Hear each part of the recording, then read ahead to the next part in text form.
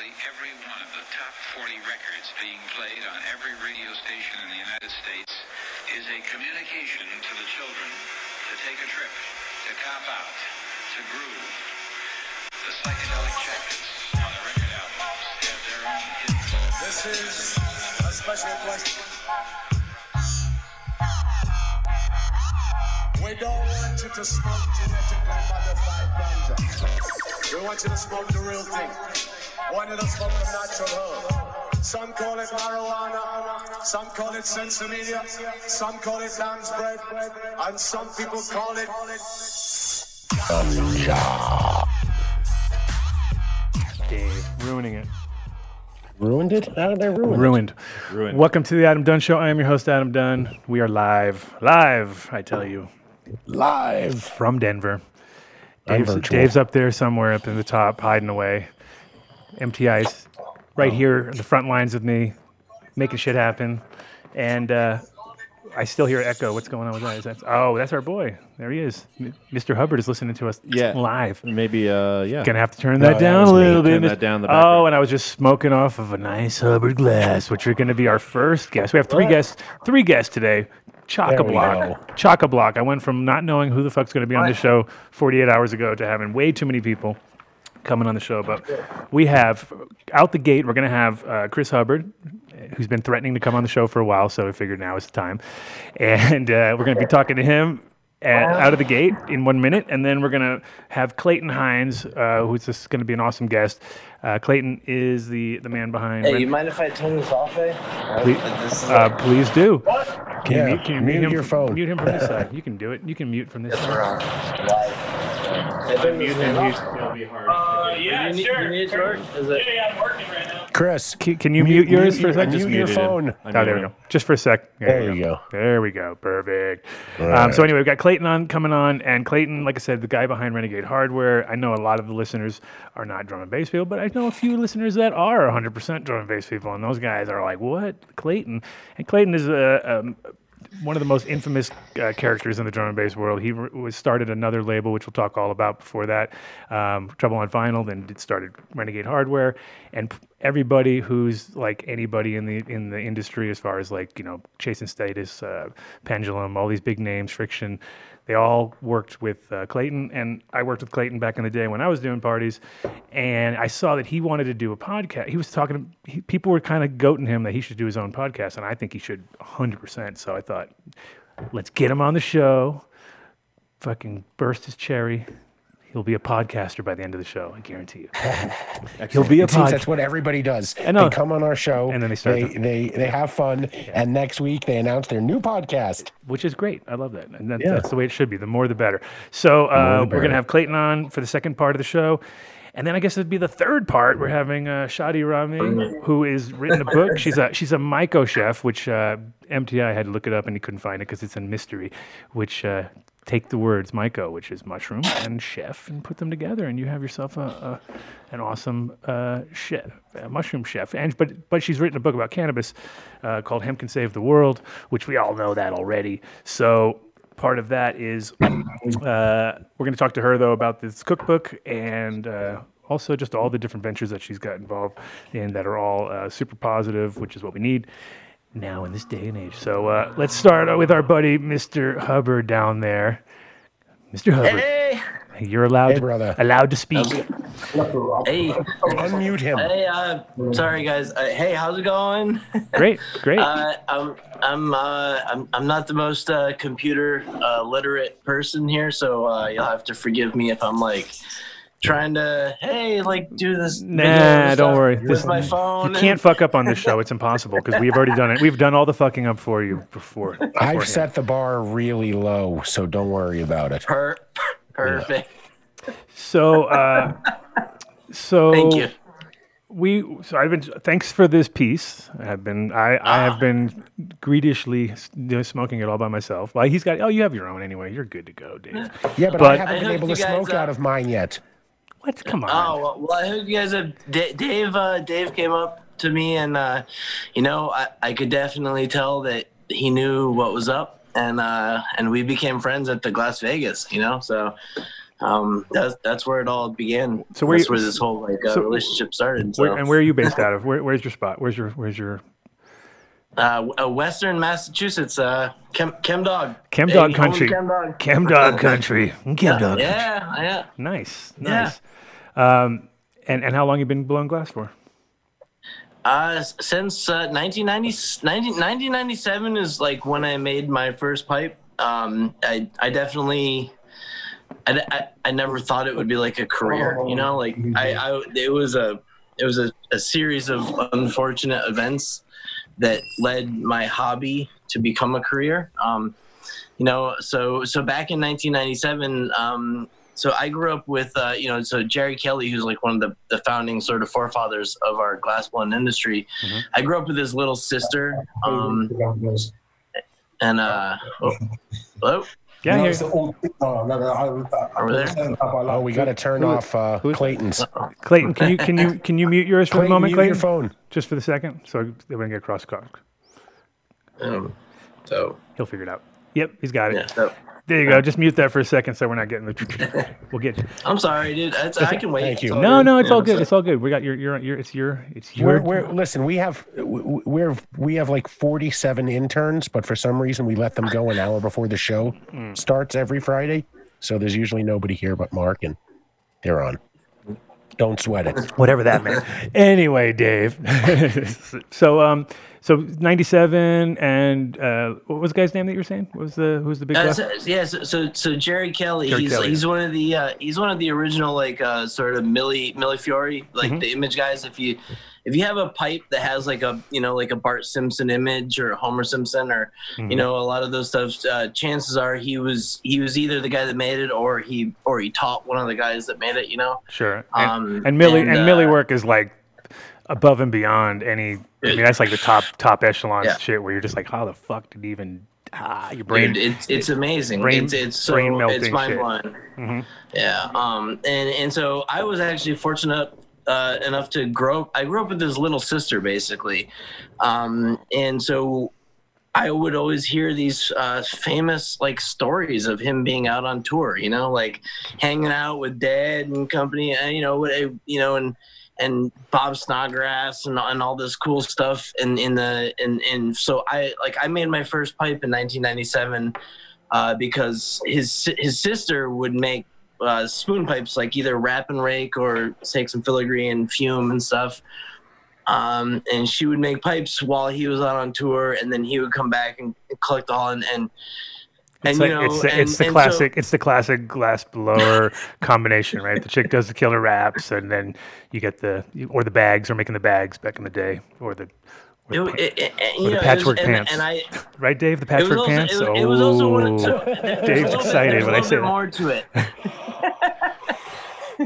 Whoa! I better mute my phone. There's a little bit more because we're Western Mass Chem family. Okay, so we're all Chem Dog crew up in here.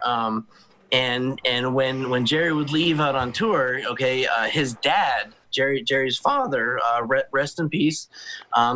He's a veteran and all that, but rest in peace. And his dad, when Jerry would leave, he didn't have any good pot to smoke, and so and I would be there hanging out, and because I was sort of second generation crew, I was the younger siblings crew, so I wasn't allowed to hang out with the cooler older kids back then,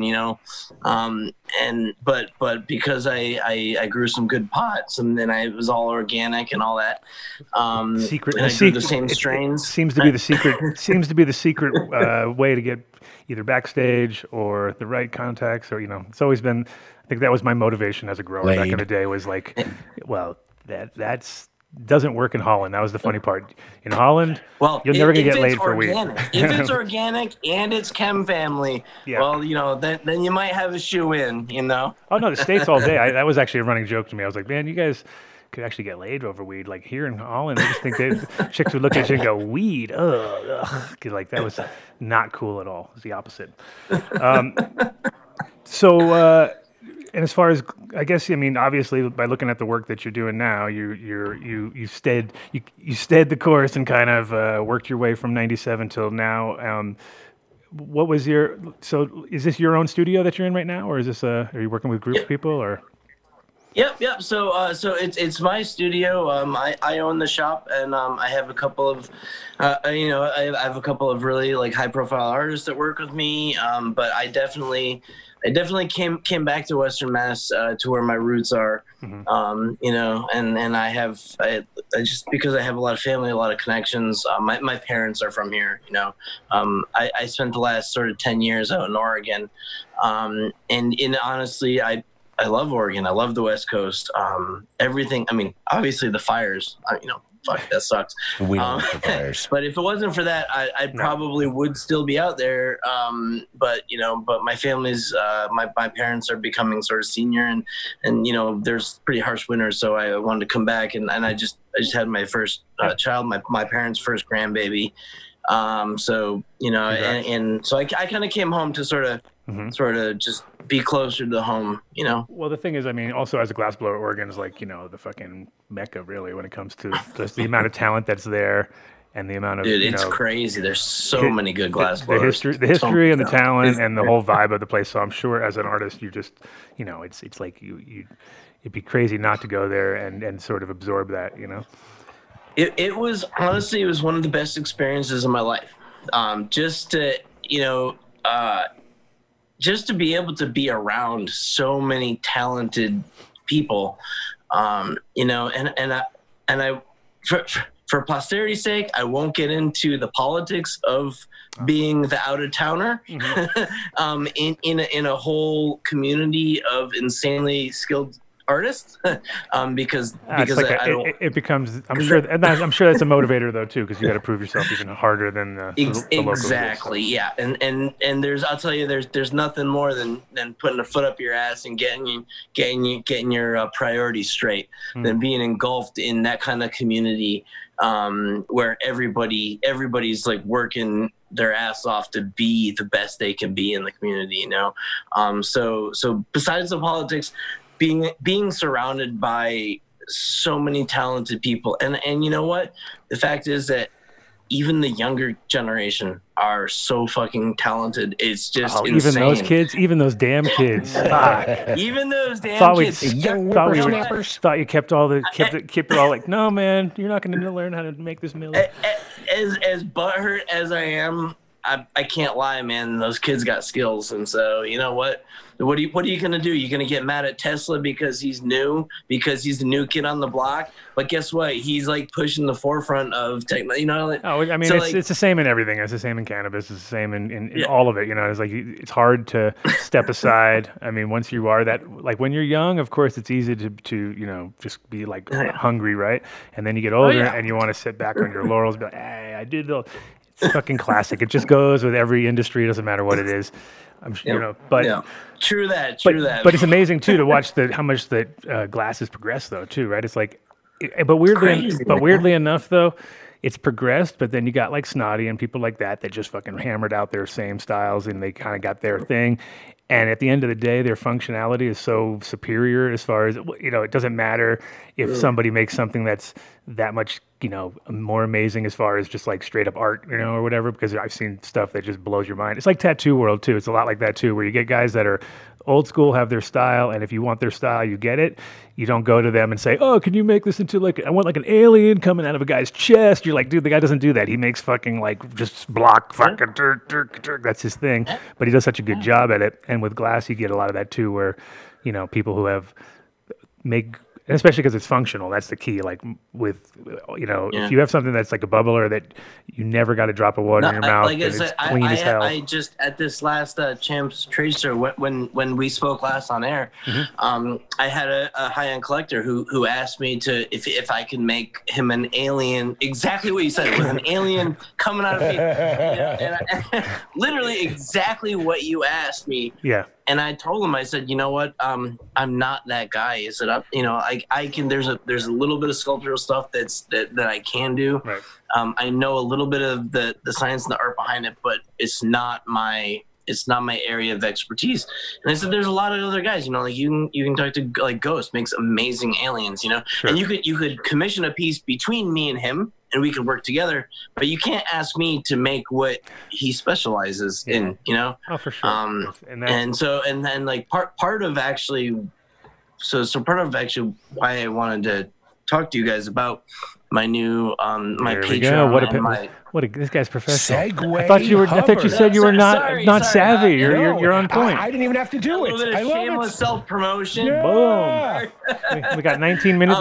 We got 19 minutes left. So let's nail this thing. Boom, and then. So a little bit about that is that literally what we do in glassblowing is a science. It's called scientific glass for a fucking reason, man. Right. I mean, it's the borosilicate. They've written books about this shit. You can go to the Reykjavik Library at the Corning Museum of Glass. It's like a hermetically sealed. It's like more gangster than walking into the fucking like a bank, dude. Like they have like a hermetically sealed glass vaulted doors with air chambers so they don't ruin the pages of the history of what we do. Okay, and literally borosilicate is a scientific glass. Okay, so soft glass, which is not what we do in the pipe world, you know, it's what Dale Julian and all that stuff does. They can get away with that's like sticking it in the thing and pulling it out and blowing 6 foot classic, you know, steel blowpipes and classic glass blowing, exactly. And you're more torch work. You guys are all torch. A COE or a coefficient of expansion, which is the scientific term for the thermodynamics of the heat at which it, you know, the material expands and cools, etc. Anyways, I could go into whatever. Anyways, take the damn class if you want. Yeah, don't give it away. They gotta take the don't class. Give the whole class away, bro. Come on. but there's a science, okay, and an art, and what's happening right now. And so I have to talk and like lecture for a minute because I'm really proud. I'm really proud. Okay, so it's a science and an art. Right. So what we're doing is we're pushing the boundaries of the science-based knowledge by using a medium of the art. And so Henry Grimmett, who is the founder of Glass Alchemy, his son is Thomas, his daughter is Jody. So Jody and Thomas from Glass Alchemy, you know, it's like one of the best color companies out there, whatever, right? There's basically Alchemy and North Star. And anyways, their parents have found it, and they're the next generation. And so Henry gave us a speech and a lecture, and he said this is the first time ever in the history of art movements that an art movement can finance itself. And this has never happened. So like, if you want to think about like, you know, like Dadaism or, you know, Picasso or Dali or all these other type of movements in art, right? The artists, they're fucking dead before anybody can make money, right? So this has never happened. So only because of cannabis, because of weed, right? And the uplifting of prohibition, right? And because of Bob Snodgrass in the 60s on Grateful Dead tour, when he accidentally dropped some silver, made a color change in pipe, and was like, holy fuck, that was an accident, dude. And the pipe changes color when you get stoned, you know? Like, this is fucking some shit that has never happened in history where a movement in art can finance itself. Okay. And so for one, that makes me super proud to be a part of this. Like, I don't give a fuck where I stand or where I go down, where I die, but to be a part of this movement in history is something that's never been done before. And I definitely, you know, for better or for worse, I definitely am extremely proud. And so like I said, I could go down this fucking rabbit hole for days, dude. No, you did great. This piece is amazing, man. You got me already. You got me excited. You got me excited. See, look, I took a nice big rip off of your piece. It was great. Yeah. No, but you already gotten me excited. I like it. And the whole idea too Thank you so much. And I mean, you're just trying to get people who are super like never did it before, or are you going to go? What kind of levels are we talking about for glass? Okay, so here's the thing is tell us how it goes. Honestly, I'll tell you, I'm learning every day on. So other than making pipes, the only thing I've ever done in my life was snowboarding. I tried to go pro, didn't work out. I wasn't good enough. So teaching, and I've had a bunch of people when I started this off. Perfect example was I had a friend of mine who said, he said, I watched so I have some free videos on YouTube. If you want to check out my teaching style, you can just like Google Hubbard YouTube, glassblown, blah, blah, and you can check out my teaching style. And one of my friends was like, oh, what the fuck is a punty? I have no idea what's a punty. And I said, oh, it's the thing that you used to hold the glass with. It's like a handle. And he had no clue. So I did a little video on what a punty was, and I thought it was, and in my mind, I thought it was very basic. I didn't think the people in the community would receive it well. And contrary to me, I didn't realize, and I had a bunch of collectors. So I had a bunch of collectors that were like, I learned so much, and now I can speak better. When I go to a sesh, I know how to talk about my glass better. I know how to. I feel like I can. I feel like I can speak with more authority about my heady piece that I bought, and I didn't even realize that I was diving into that market. And so after making that video, I realized, holy shit! All right, well, so maybe I'm gonna do some more basic educational videos. So right now, I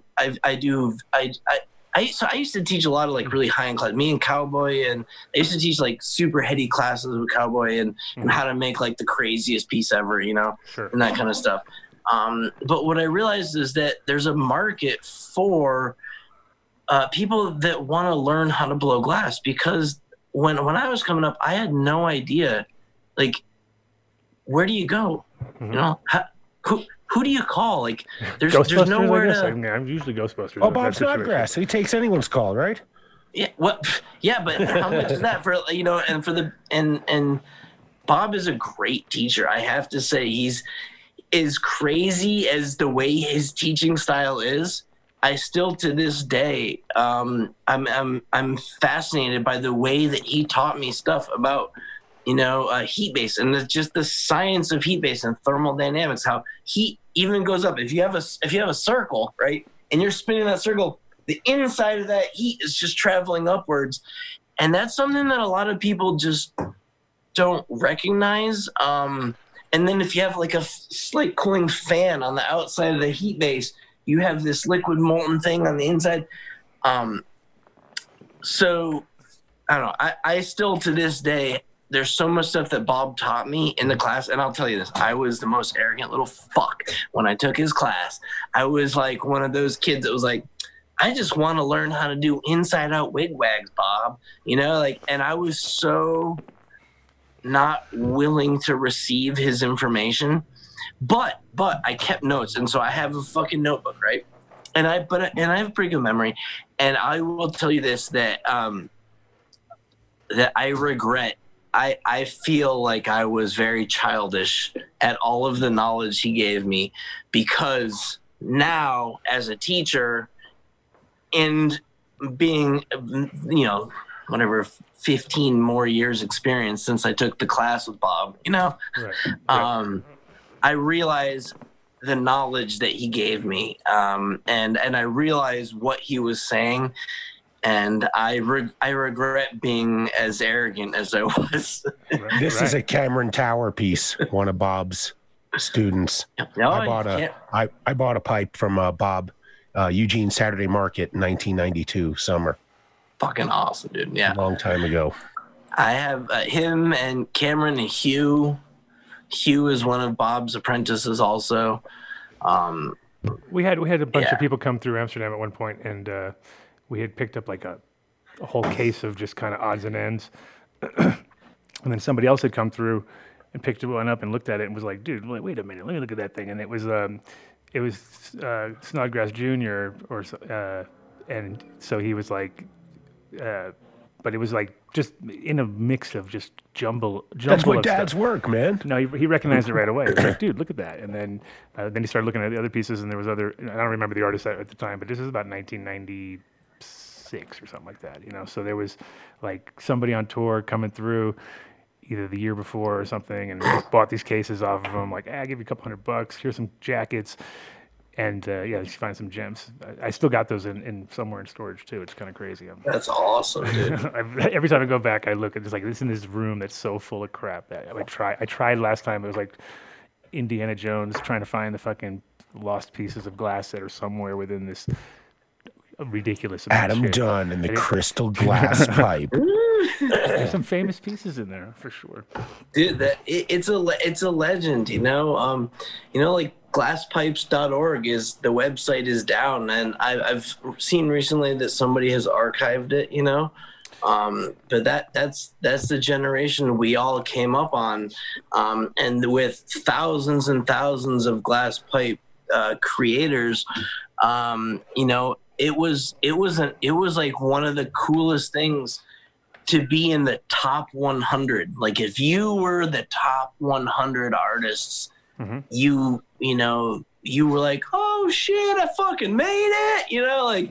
That was one of the biggest accomplishments of my come up. I couldn't. Well, the glass scene is so weird too, right? How it kind of comes in these waves where, to me, it was literally the fact that it tasted better and it smoked better. I didn't really think about the art as much in the beginning when I just smoked with glass. But, because we had graphics pipes were not pretty. They were just fucking tubes with fucking soup cans on the bottom. Straight with the martini bowl, with the triangle fucking pull slide. Exactly. Dude, and that was my sort of go-to everything. And then, so that was it. That was function, right? Bam, out of the gate. And then when it came to pieces, it was like, for me, it was a good Sherlock or a good bubbler that just fucking killed it and carried it everywhere. That was for me what I wanted. And then the art kind of came with it, you know what I mean? As things moved along and the art and the quality got better of the artist. But we have because we have another guest coming on. We're going to have you again. Like I said, we'll have you after. What I want to do is have you as a follow-up to this show. What I'd like to see is a bunch of people actually do your course, and then we'll get them on the show, and we'll have a little we'll find out what kind of a teacher you really are. We'll be like, so was it really worth it? No. So check it out. Just tell us how it works. Let me shamelessly self-promote myself for just a quick second here. That's what you're on the show for. There's no shameless necessary. That's exactly what we want right now. So first of all, you can go if you just Google Hubbard Glass on YouTube. Mm-hmm. I have a few free videos. So if you want to check out my teaching style, check out the sort of like the science. Literally, this is a science and an art. So there is a science to what we do, as well as the art aspect of it. So you can I do have a lot of knowledge that I kick based on that there are some people out there that do some shady practices like planned obsolescence and all that kind of shit. So I definitely touch upon those subjects in my coursework. Nice. But if you want to check out my teaching style on YouTube, I have a few free videos on YouTube, and then on the flip side, listen, dude, it's only $8 a fucking month, man. $8 really ain't shit. So in addition to the $8, not only do you get like a free set of turp pearls that I'll send you with some stickers, but in addition to that, every one of my students that signed up, you get a free promotional and discount code to Mountain Glass Art. So shout out to Mountain Glass, which is like one of the main suppliers for raw materials in our industry. And if you sign up, you get a 30% Color Club discount. So if you're a glass blower, and you sign up for $8 a month, you get 30% discount. So even if you're buying 1 pound of fucking color, dude, you just have to quit your OnlyFans, one account, just quit one of those accounts for one of those chicks and put it towards you. That's all I gotta do. Not watch some chick strip and learn how to do something. That's literally what it takes. It's like, come on. So anyway, just a shameless plug. If you're a glass blower and you're buying glass because you're a glass blower, like what the fuck, you're gonna spend more than $30 a month on materials. Like I spend thousands of dollars a month. So you get a 30% discount at Mountain Glass Art when you sign up. Wait a minute. That's like a done deal by proxy. Yeah, exactly. It's a pre-done deal. Yeah. It's pre-done. So come on, guys. Anybody who thought of blowing glass, if you're interested in it, you got to go to the YouTube page. Mark just put the link up on the chat group. So, and just give it a try because it seems really cool. So yeah, so and I'll set the house on fire if I do anything. I'm just saying.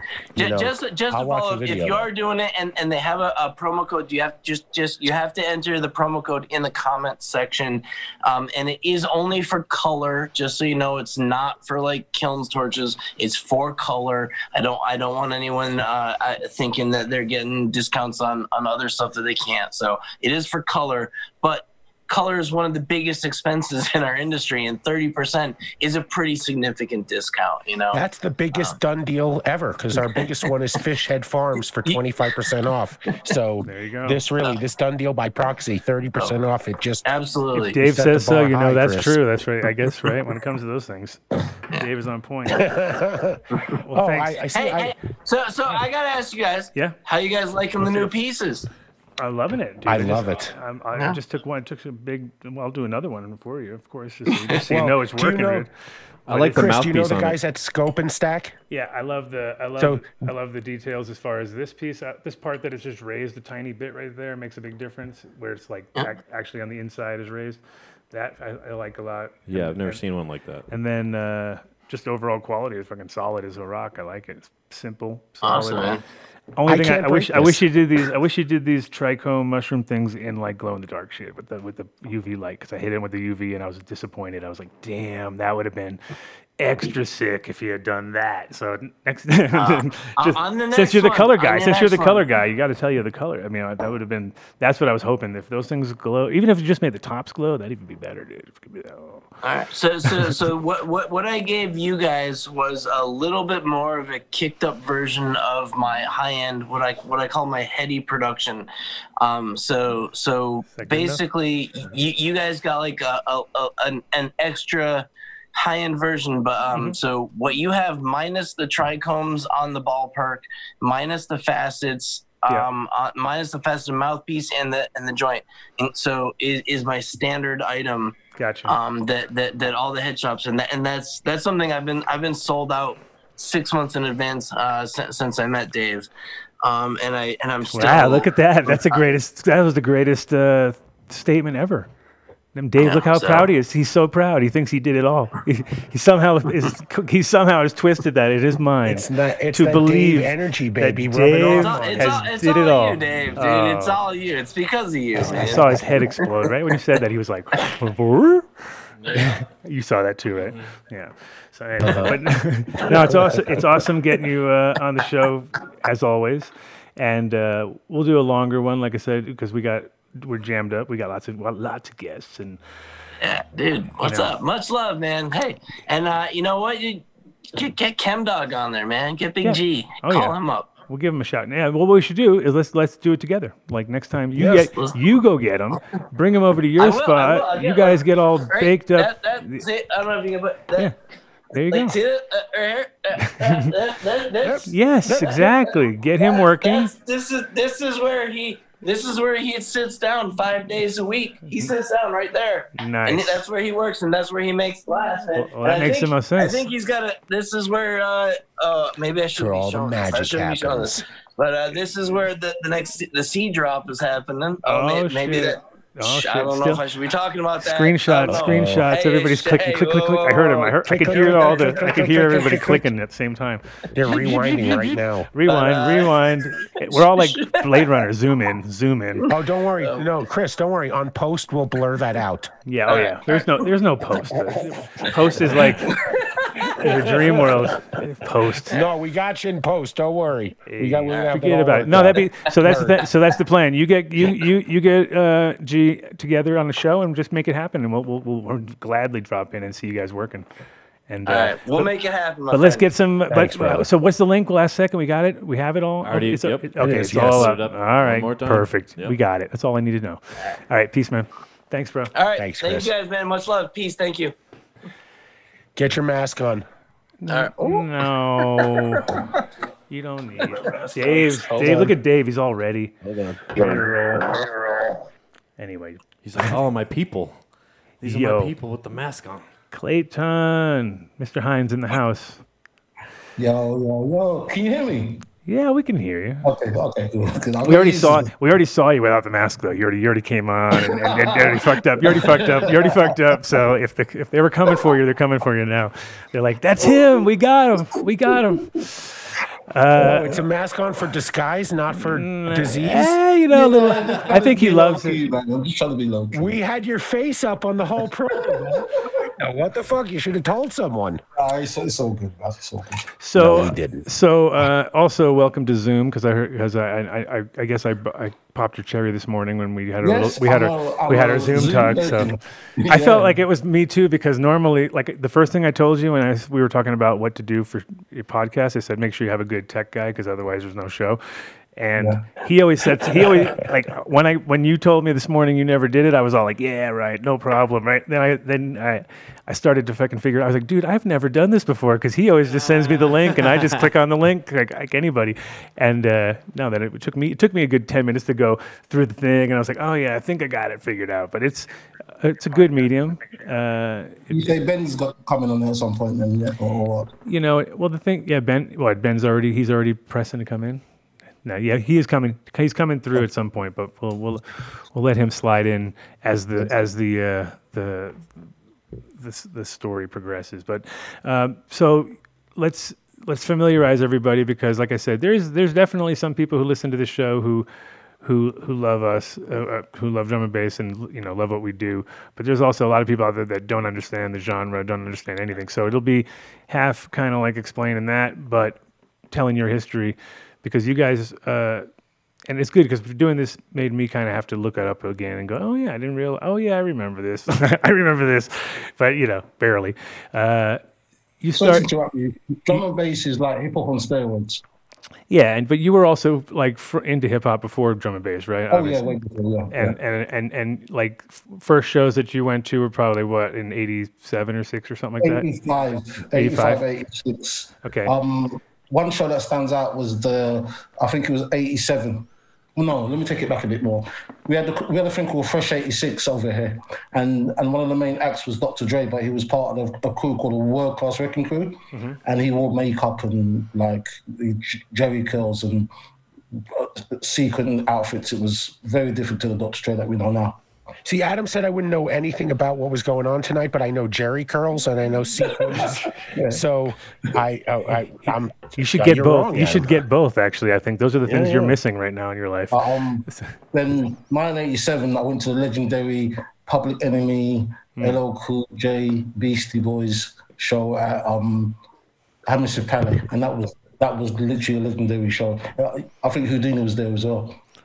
And you were like what, 17 or 18 or something like that, or 16? Oh yeah. I was born in '68, so let's take that. I can't do the maths. I was 19. Yeah. Okay. So you're right. The same. So you're born the same. What, 69, the same as me, or something? No, you're not. I was born '68. You're older than me. Wow, you're older than me. See, I thought you were a couple years. I always thought you were a couple years younger than me, but there you go. See, but one guy. So congrats. You're the oldest guy. You're the oldest guy on this Zoom call, by the way. Just so you know, now you are officially the oldest guy. Rosin dogs. No, I'm thinking in this call.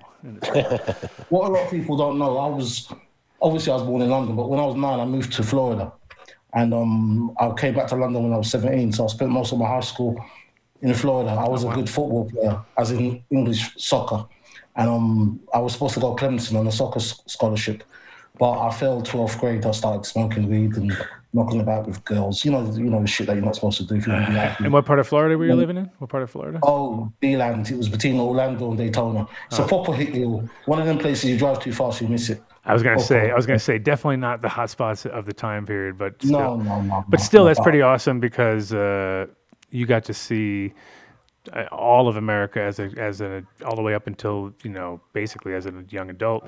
So so for you, that's like being at home. That's like, so if you go to see those shows over there, that's like just being at home, right? Yeah, I mean it was an eye opener because back then, remember, it was like mid 80s. It was very segregated. Like, where I live, the blacks hang with the blacks, the white hang with the whites. And it's only when I come to London that I really saw the cosmopolitan. And I'm glad I moved back because it was, like I said, it was an eye opener. You know what I mean? And then obviously, I came back to London I lived with my father for about 3 months, but it didn't work out because we were like strangers. He left when I was 2. Wow. So then I was homeless, and I got into a life of crime and went to prison quite a few times, and wow. And then that's crazy. That's crazy too. To come from Florida. Like, how is your living conditions in Florida though? You were like, was it just kind of like it was just kind of like mom. It was just. I live with my mum and my 2 sisters. Right. And, so it sounds like you came from a really like nice, fucking relaxed-ish place to go, and then dropped into London, which is pretty rough as a kid. Wow. Yeah, but you know what? It made me the person I am today. You know what I mean? And if it wasn't for that, I probably wouldn't have got into drum and bass. Yeah. I stumbled into drum and bass just for the simple fact I was tired of going to prison, and I thought to myself, right, so I got busted with 100 ecstasy tablets in 1988, and some Doves or something.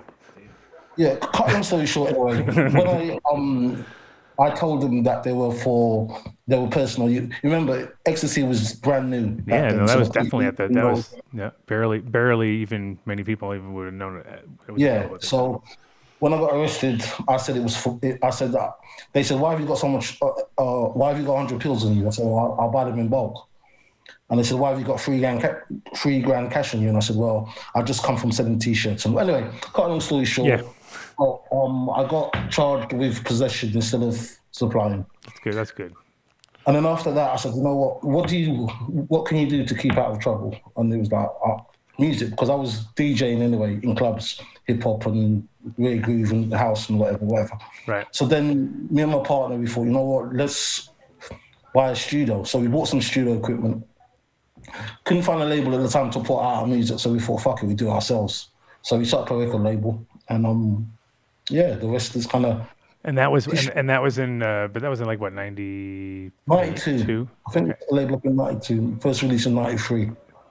Right, because that's when I opened it. And it's funny because 93. Okay, so those years that you were doing that technically were like kind of the golden period of the cannabis world, right? Just to kind of tie things together here, just for my listeners, because they'll be like, "Ooh, in 91 or 92, shit was popping." Like like you had just left Florida, and that was pretty much like where there was a lot of good cannabis that's been sort of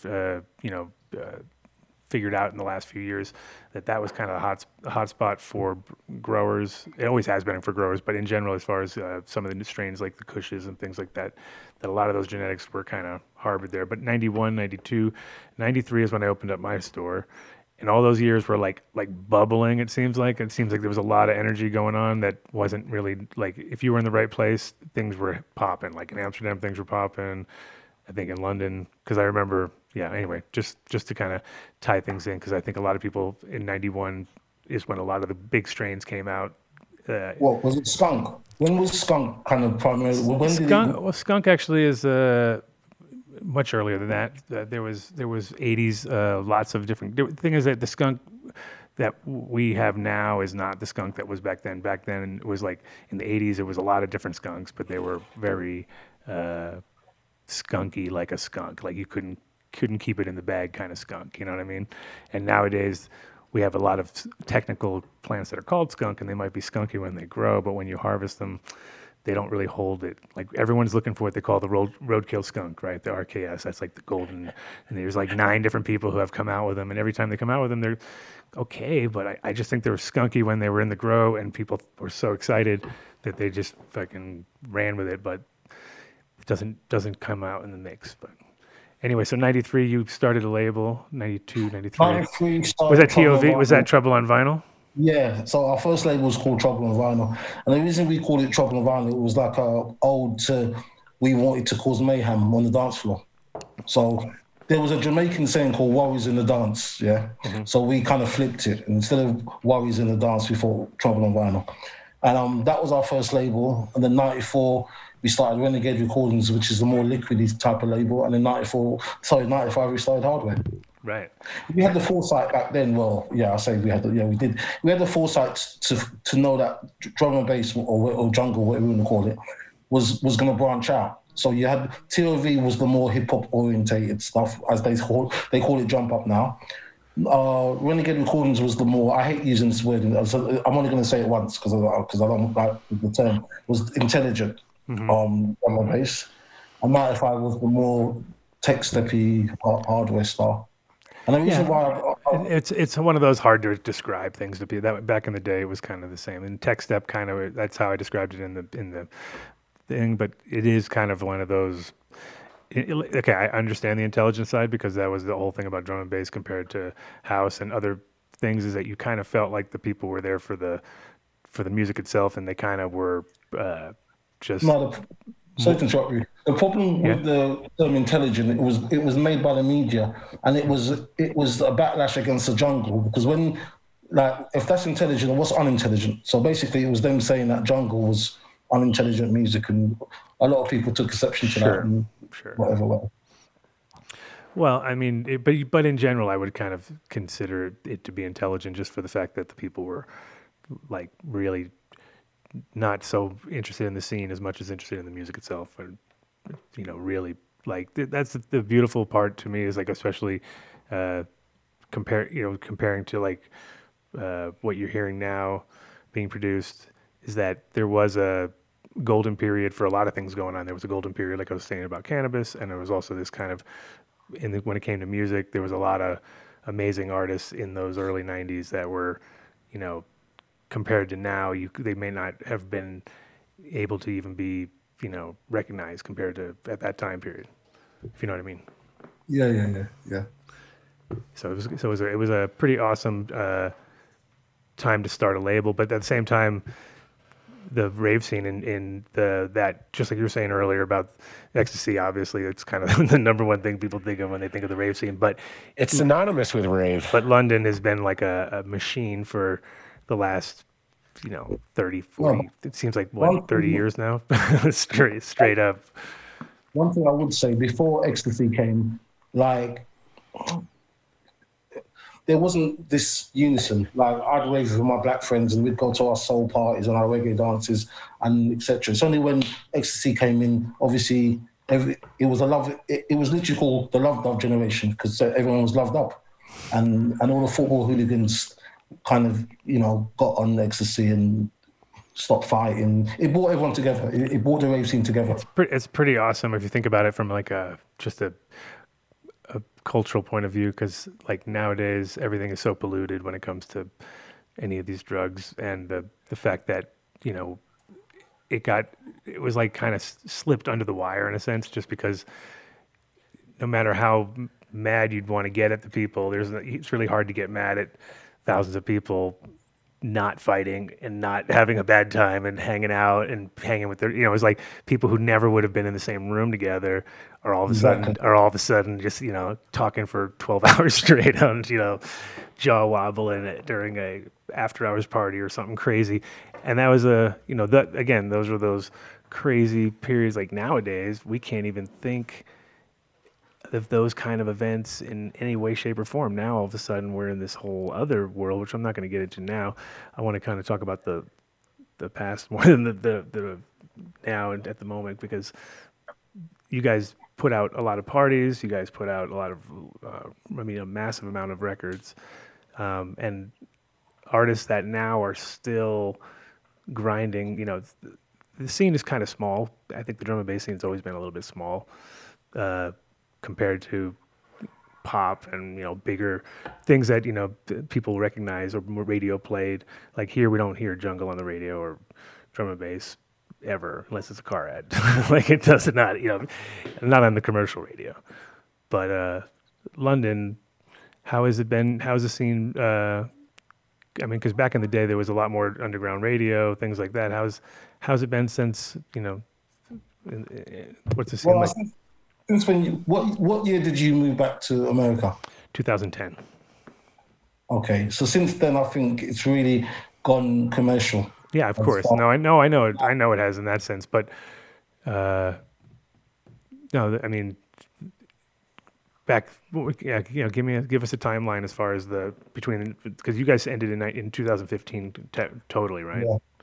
Well, put it this way, I always told people the golden era for me was 97 to 2007.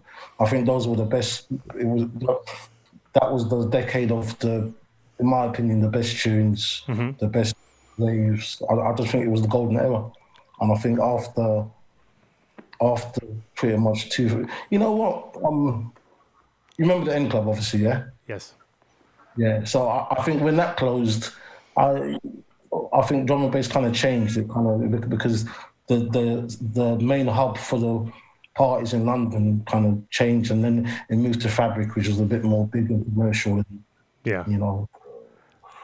His drum and bass has had its ups and downs, but it's still here. I call it the bastard stepson of dance music because it's always frowned upon.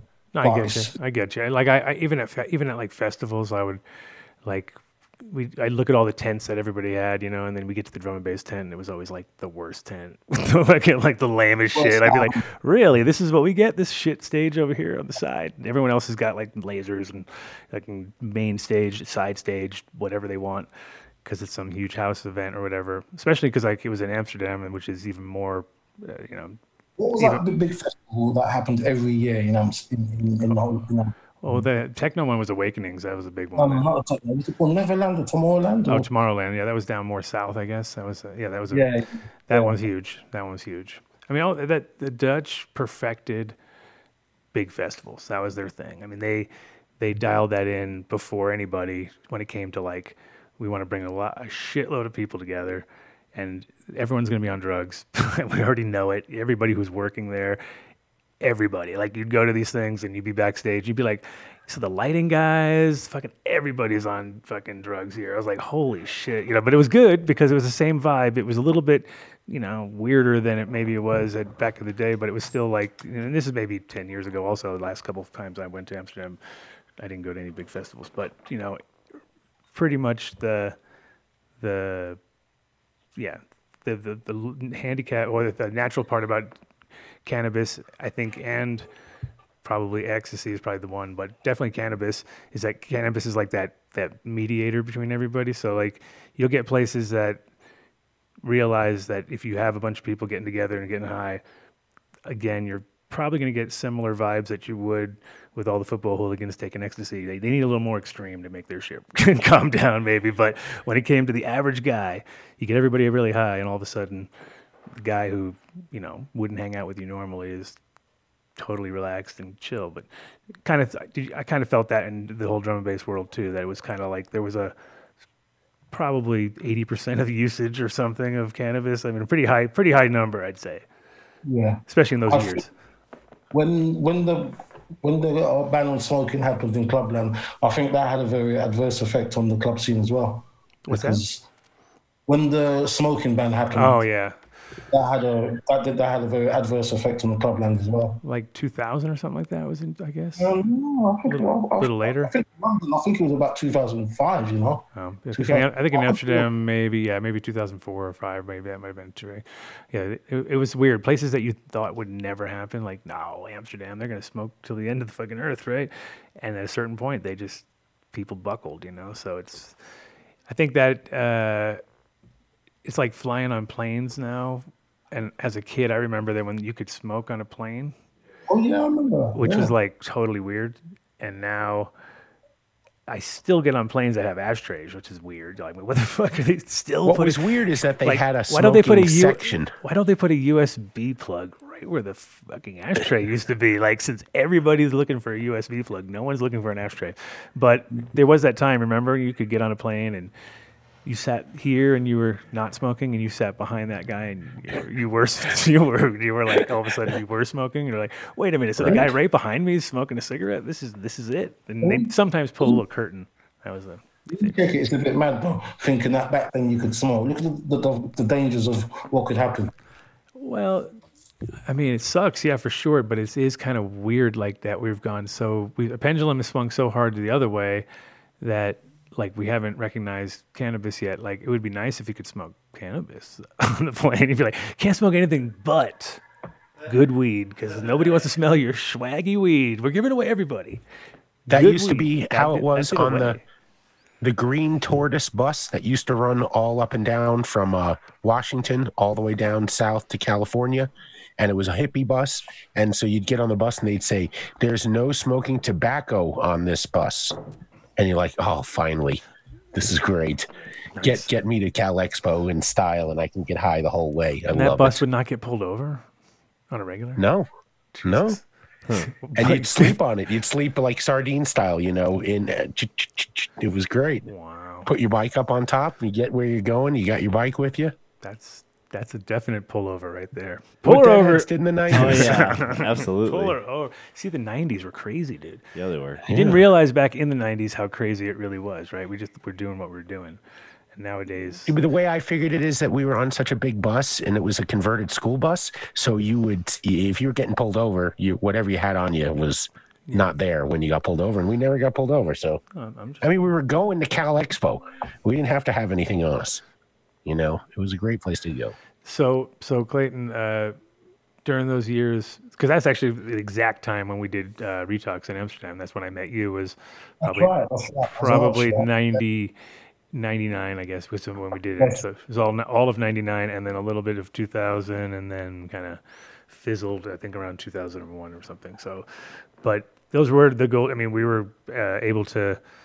Pretty much through you, I think, on at least half of our gigs, I'd say we probably called you to at least organize half, I would think. But those were like the days of some of the biggest artists that now I get a chance to show people, like Mark, who works with me.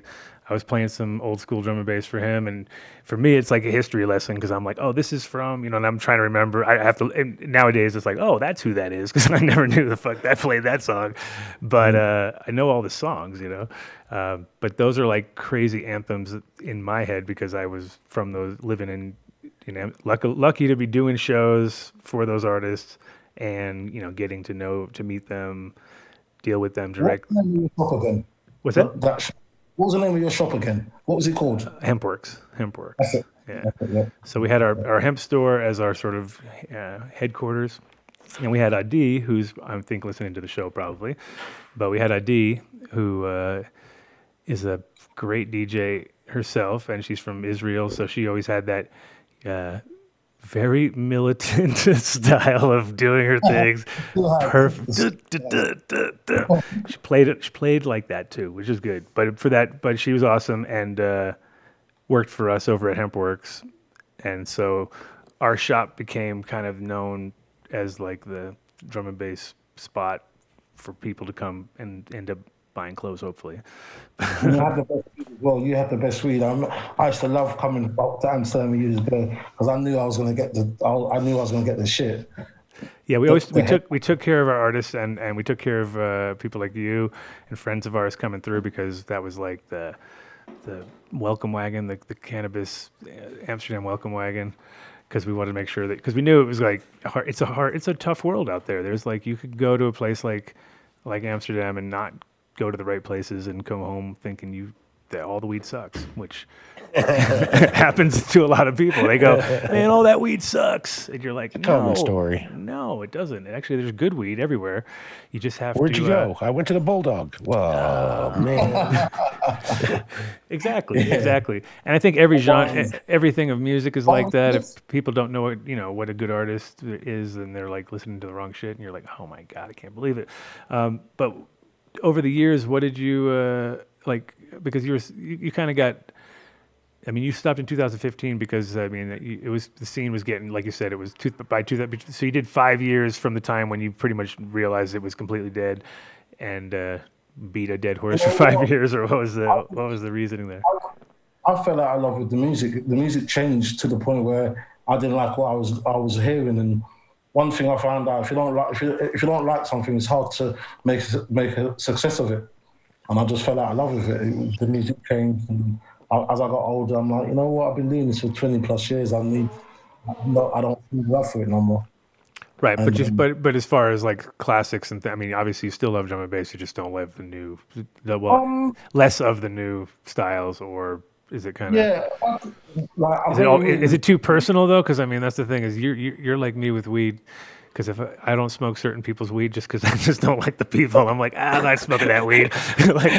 So you might have that little bit kind of jaded side because you know everybody and everybody knows you. A lot of people are surprised but I don't listen to drum and bass in my house. All if I do is liquid or old school set. I'm very detached from it that way. That was work and that was a part of my life, which I'm happy I was part of it. When we first started out, one of the reasons why we started Drum and Bass Jungle was if you try to produce reggae or reggae influence, it was like you're trying to be Jamaican. If you're doing hip hop, you're trying to be American. So Jungle was the thing that we could say. Apart from punk rock, Jungle was the first music that you could say that it was UK born and bred, and it exported around the world. Mm-hmm. So we were proud of that. That it was something that we kind of found and put together almost, and we could say that it belonged to us. It was a UK thing. Well, yeah, and not only just to us, I mean, to you personally, a lot of it because your label was sort of. If you go by just the quality of the people that are out there now, and you take a look at and you kind of bring it back, you're always like, shit, yep, started there, pretty much started there. It all kind of came through you at one moment. There was a moment in time, at least, where you guys had the finger on the pulse, at least in my eyes. That's for sure. Maybe some people don't agree, but definitely in my eyes, because you guys put out bangers that are still relevant to this day, you know?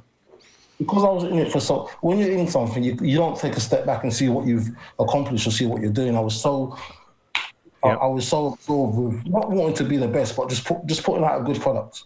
Like I was saying to someone a couple of weeks ago, like when I first started in the music thing, I looked at it like how you were selling weed or something. And make the best product. Right. Make sure that everyone knows about it, and if everyone likes it, they'll come back for more type of thing. So I had that kind of. You had your hustle. You had moved your hustle over to a different hustle, and now you're good at it because. Hustle. Yeah, exactly, and that is. It is now more relevant than ever because now you get like, everybody has to have a hustle because everyone's losing their jobs. Everybody's trying to do little side jobs, just fucking like trying to make things work, and. The whole idea of it has never changed for me. I've always been like, dude, that's just our life. That's what we do 24/7, right? Isn't that what everybody does? And most people aren't like that. Most people are just figuring that out. Like, you mean I have to do 3 things to survive? It's like, yep, you got to do at least 3 because 2 of them are going to fail, right? But now that you're not doing music, I mean, are you? What's your passion or what's your direction? Because I mean, I would think you'd. I've got into the food thing. I'm starting. Well, I'm hoping to open a restaurant next year, just a little Caribbean restaurant. But in between that, I've started like a t-shirt company where we're doing, t-shirts. Right. There's two right there. Bam. He's already got at least 2. You know what? I didn't say that. Yeah. Someone said to me a little while ago. Just said you need to have 3 hustles, 3 streams of income. Yeah, it's true. I'm trying to find one more because I'm a grafter. I'm a hustler. I can sell Santa Arabs and Oyster Eskimos if I have to. You know what I mean? No, I do know that. I do know that for sure. Over the years, it's funny too because I try to explain you to people, and it's maybe a crude way of saying it, and I hope you don't take offense. I hope you don't take offense. But I was like, yeah, he's kind of like the Suge Knight of the drum and bass world, but he didn't really do it, and it gets all sloppy at that point. So then I never. You got to thank GQ, MC GQ for that. He christened me the Suge Knight of drum and bass. I know. I knew I'd heard it before. I know I didn't make it up. That was for sure. I was like, I heard people say it, and then I follow it up with, but I know him personally, and he's the fucking sweetest guy ever. So you kind of realize like these people are full of shit. So, but you can explain. You can tell me if there's any real truth behind that. Most of it is bullshit. I took a gun out on conflict, and it never happened. I wasn't even there when the incident happened, but if people want to believe that, let them believe it. But yeah, I'm like Marmite. Do you know what Marmite is? Oh yeah, it's terrible. Yeah. Yeah. No. You listen to Marmite. You either love me or hate me. I've got I've built up a reputation over the years, and it is what it is. I can't change it now, can I? I like that description. But part of that reputation comes from my background, where I was on the street and I had to hustle, and so I've got that mindset like. I'm not going to let no one take the piss out of me, and I'm just determined to do what I'm going to do. And I rub people up the wrong way, but I can't. That's me. I can't change. Well, speaking of rubbing people the wrong way, here we go. We've opened a can of worms. No, you put a book out, which I haven't actually read, which I feel bad now. Everyone asks me, "Did you read it?" I'm like, "No, I didn't read it. I haven't got one given to me yet." But no, Tell us a little bit about that venture, because that's usually people get ghostwriters and they don't really write their own books and they're all full of shit. That's like 99% of the books out there. I think yours is the kind of true wrote it yourself, pissed off a lot of people kind of book, right? I'll tell you how the book came across. One day I was saying to myself, you know what? What would you say if someone said, what have you done for the last 25, 30 years of your life? And I thought, you know what? The best thing to do is just put it down and write a book. So what I done, I wrote bulletin points, because I thought to myself, I can't remember 50 years. I'm trying to pack 50 years in bloody 400 pages. So anyway, I wrote some bulletin points, and then I wrote bits and pieces. Then I went to Vietnam. I went to Vietnam for 2 months. It was, I remember, because the World Cup was on, so I think it was a couple of years ago. I spent 2 months in Vietnam in a hotel room, and I wrote half the book. I just thought, let me get in that headspace. So every day I'd get up, get some food, come back to the hotel to write, go out again for a break, smoke some weed, and come back and write. So anyway, got half the book done over there. Then I came back to London, and I spent another 6 months completing the rest. And yeah, it's one of the books where what a lot of people say about this book, they can tell it's me by the way it's written. Yeah. Like you said, I didn't know it's I knew that. I've seen little excerpts, and I was like, yeah, it's definitely him. So that's what I liked about it right away. No, it covered obviously my life in England. Then when I moved to America, then when I came back, and then obviously started the record label, then battling depression and whatever. And yeah, it was just like a story of my life. Right. I wanted to say it from my point of view, and it was just honest and raw. Yeah, I just torture people every week and tell them little stupid stories and piss everybody off, and they go like, "What the fuck?" So that's my book. You have to pick it up in bits. Thanks. You just watch it on YouTube unfold over the course of 8 years. Yeah, they're like, "Oh, this guy." But so you're touched on a subject there, which I think also there's a couple of reasons why I wanted to get you on the show. One was just because we had a good history back in the day, and I think all the people that I met through you, which was like Verse was the first person that I think MC Verse, who I think Ben was the first MC we had on the first party we had with Usual Suspects, and all that I'm sure somehow came through you. I wouldn't doubt, right? I don't remember, because I was like right away thinking to myself, I was like, did he actually? I think he pretty much did helped us to put together the first party, right? Why my friendship with Addy, I consider her a dear friend. You know what I mean? Yeah. Oh no, we had the perfect connection with between her and you. That was for sure.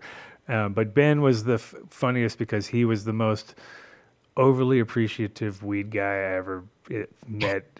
Definitely in the industry, 100%. Like, he was just staring at buds for like 25 minutes, right? Just staring at him. Like, and I'd come back in the room like, "Are you still staring at the fucking bud?" He's like, "It's just so beautiful, man." And I was like, wow, this kid really, this kid loves. Stop. Yeah, it's true. He does. He loves weed. But I kept up with him over the years, because he actually blew up, started working with Pendulum and doing big things. You've put together so many, or you've been sort of behind the scenes on so many people's huge careers. Do you still get residual things? Is there any kind of like way to get? How does it work with? How does it work with? Because you own the whole label, right? You didn't. I mean, the label wise, I own, but helping people. You know what?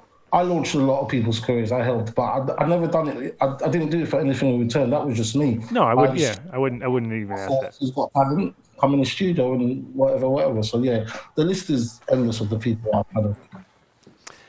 But on all those albums that you put out and things like that, are they? So how does that work? Because it's one of those, like, it's a weird genre, because it's like dub plates and people don't, No. There's no dub plates eventually turned into a record. So yeah, I still own the back catalogue of obviously of the hardware. And is there like a resurge of that though, as far as people now getting back into vinyl a little bit, because of the fact that people are smart and figured out that it's way better than their digital? Why I've never got back into the whole vinyl thing again, because people, on average now, you can probably sell 400 or 500 vinyls, which back then we'd give away that amount as promos to DJs and shops. So it's a very niche market. Yeah, you can, a few labels are making a living out of it, but when the scene changed a lot when AIM came in. So that went from people can't dub plays to now you can play MP3s. So that had a very vast effect on the scene, and the scene wasn't ready for that. It almost caught us by surprise. Like, it's like, wow, you can't sell that. At that time, 80% of our income was vinyl based. So that really hit hard when people started, like the public stopped buying vinyl and started buying MP3s. Yeah, it's another turning point, right? It's like one of those moments where you're like, okay, so now how is this going to work? Yeah, and it never. Guess I got to buy the White Album again. Well, it was never really figured out. I guess from that point on, it never really got monetized properly, right? We went from selling 20,000 records to selling 2,000 records in the space of a couple of years. Right. Because I feel like it would be one of those.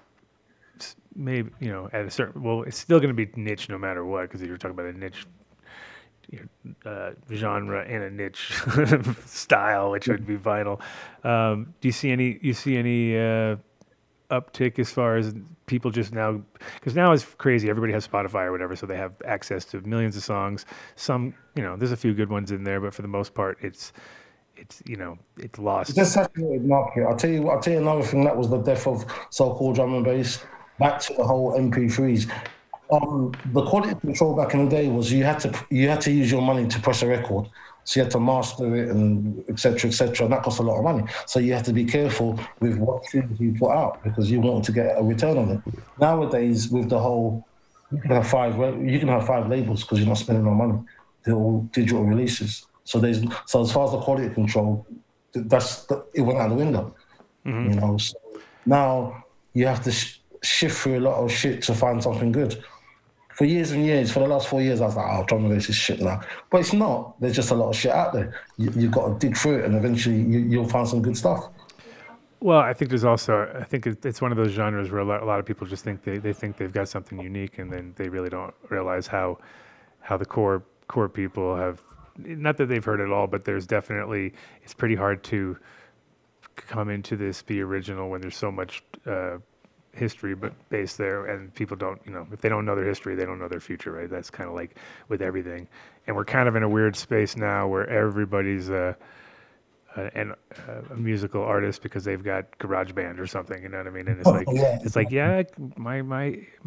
when my kid was 7, he pulled a whole concert off playing GarageBand, and it's not that hard. It's like maybe a 7-year-old can do it and impress everybody. It's like, wow, he's really good. It's like it's not that it's not hard. It's just that it's way easier than it was back in the day when people actually invested shitloads of money, and had to make those sales, right? So when you say you open a restaurant, is that like you're going to be something that you're going to cook at, or is it something that you're going to just run? Yeah. It's a Caribbean theme.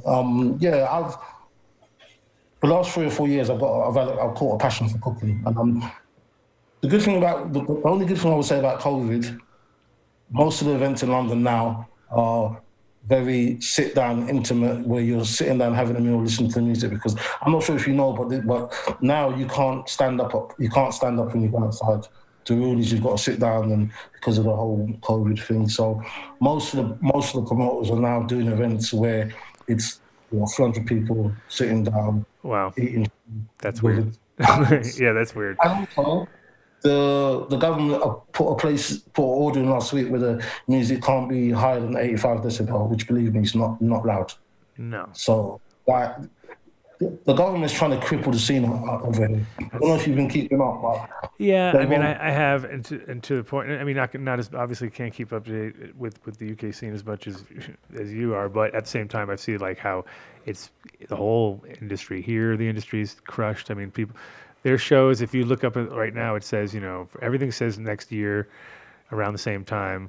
So if you could just imagine the amount of money loss that's going on a daily basis in the industry here, there, everywhere, it's insane, right? It's like it's billions and billions of dollars that aren't being generated.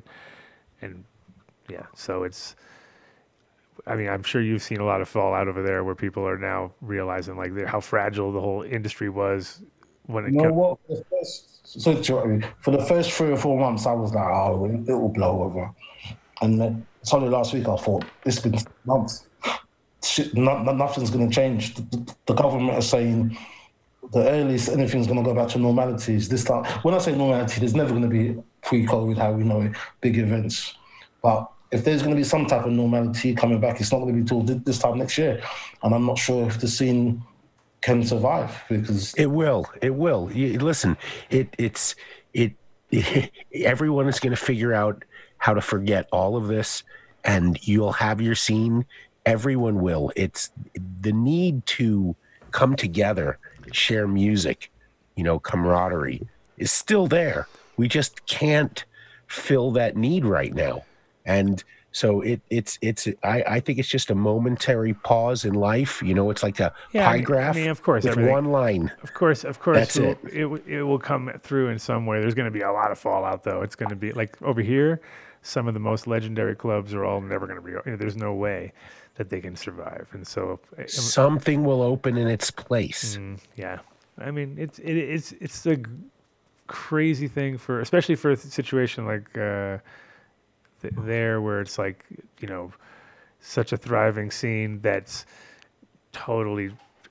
It's a $6 billion a year. I'll say it again, billion. It's a $6 billion a year industry, and I've got so many personal friends who are just pretty much screwed. And then it doesn't help when the government come out last week and were like, you know what, anyone in the arts industry, you need to kind of retrain for a new job. What's someone 45 years old or 50 or whatever?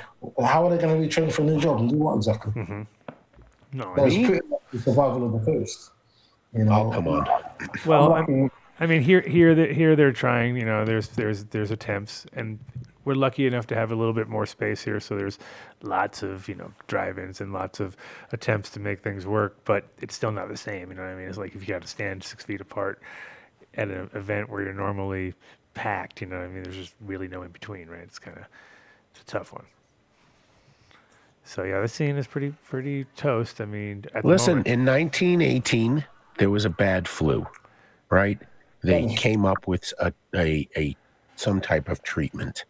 It worked, right? Oh, don't even start down that road. Oh, don't even start down that road. Measles. Dave. It ain't happening. I know I'm going to let the conspiracy theories go. You can't go to school in the United States without showing your kids have been vaccinated. I know that's going to be. I know that. Well, there's a travel part that's going to be worse. So. Yeah, it's gonna. Listen, we're gonna have to get over it. It's not a conspiracy to take away anyone's freedoms or to give anyone autism or anything like that. We're trying to find a way to go back to where we can have a thriving, robust music scene, cannabis scene, economy. We'll cross that bridge when we get there. I want to come back in the studio. I want to look at people again. I'm really. I need it. I need there to be some light at the end of the tunnel. It's not going to be this way forever.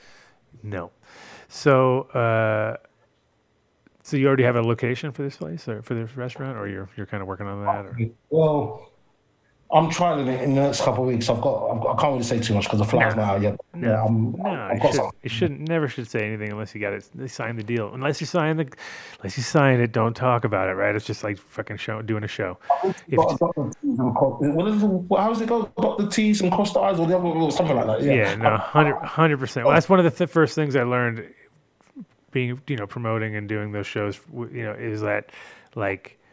It's serious when people want to get paid, and you got to make sure you take care of them and all those little basic fucking things. And it's not that hard, and you can do it and be good, which is, or you can fucking try to not do it, and it won't last very long, So it was definitely a good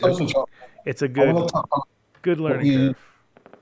I want to touch on what you were bringing up when we got sidetracked about the mental health side of things. Yeah, bring it up.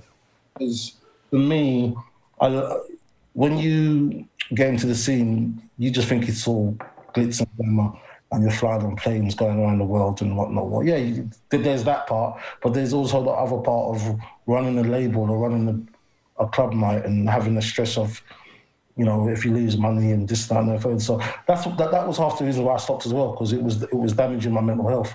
Mm-hmm. And I thought, you know what, no amount of money is worth that damaging your health, mental health. So that kind of, so I'm on the road to recovery. I'm feeling better because I don't have the day-to-day stresses now of the music business, because it can be cool, Like you have access to good weed? It's really helped my mental health. Well, I know I shouldn't smoke weed, but I'm an addict. I know it doesn't help my depression. Right. I smoke because I'm trying to forget about all the shit in the world. That's how it started. I wanted to just think, you know what, for that little while. But now I'm addicted to it. I need it every day, and if I don't have it, I'm not a nice person. You should eat it. Maybe you should eat some, because that'll it slows you right down. You're like, I really want to smoke, but I can't. I want to get into the whole vape thing, the whole oils, and I'm trying to go down that route now, because I think it's a one of probably not as bad as this. What is that you're doing? This is the same thing I showed you this morning. The same oil, but some diamonds in sauce. After smoking weed for so many years, Adam, do you still get high? I hope so. I usually hope. It's like I cross my fingers. Like, please work. Please don't make me keep smoking. Sometimes it works. The thing is, what I tell people is that this actually does not get me as high. Smoking weed gets me high. Right. Like, smoking weed makes me lose my keys. This makes me think about smoking more of this. That's kind of where it comes down to. It's like, hey, maybe I can smoke some more of that. That tastes pretty good. Oh, that tasted really nice. Maybe I'll smoke some more of that. But if I smoke a joint, I'll be like, fuck, where's my keys? I just had them 2 seconds ago. And it's like, somehow I'm just, completely, and that's it. Then I know I'm high. It's official. It's official at that point. When I lose my shit, I've literally lost my shit. But I get high. I don't get as high as most people, but not like wait Dave. Till the 5280 challenge. Yes. I've been enjoying edibles, really. I found new edibles are good. So like I was going to say earlier, if you do edibles, you could figure out your dosage pretty fast. If you're like, if that's why you smoke, you don't you could immediately cut that in half just by eating the right edibles. Because at the end of the day, you'd be like, okay. Like I said, you'd think about getting high, but you wouldn't do it. You'd just be like, I don't need to. It's okay. Boom, I'm already there. Whereas the minute you kind of do it from that point of view of just reciprocate, to keep doing it, it's too much. That's what happens. And you know what I have to say? Eating Incredibles as much as I have been lately, it's everyone always says, well, it can take between 30 minutes and 27 hours to come on. It's not with this. I take it, and 60 minutes, boom, I'm there. That's really all it takes for me. So 50 milligram gummy, 60 minutes later, I'm good. For sure. So yeah, I mean, if cannabis isn't the thing, what do you do mostly? What's your regimen? What's your kind of go-to?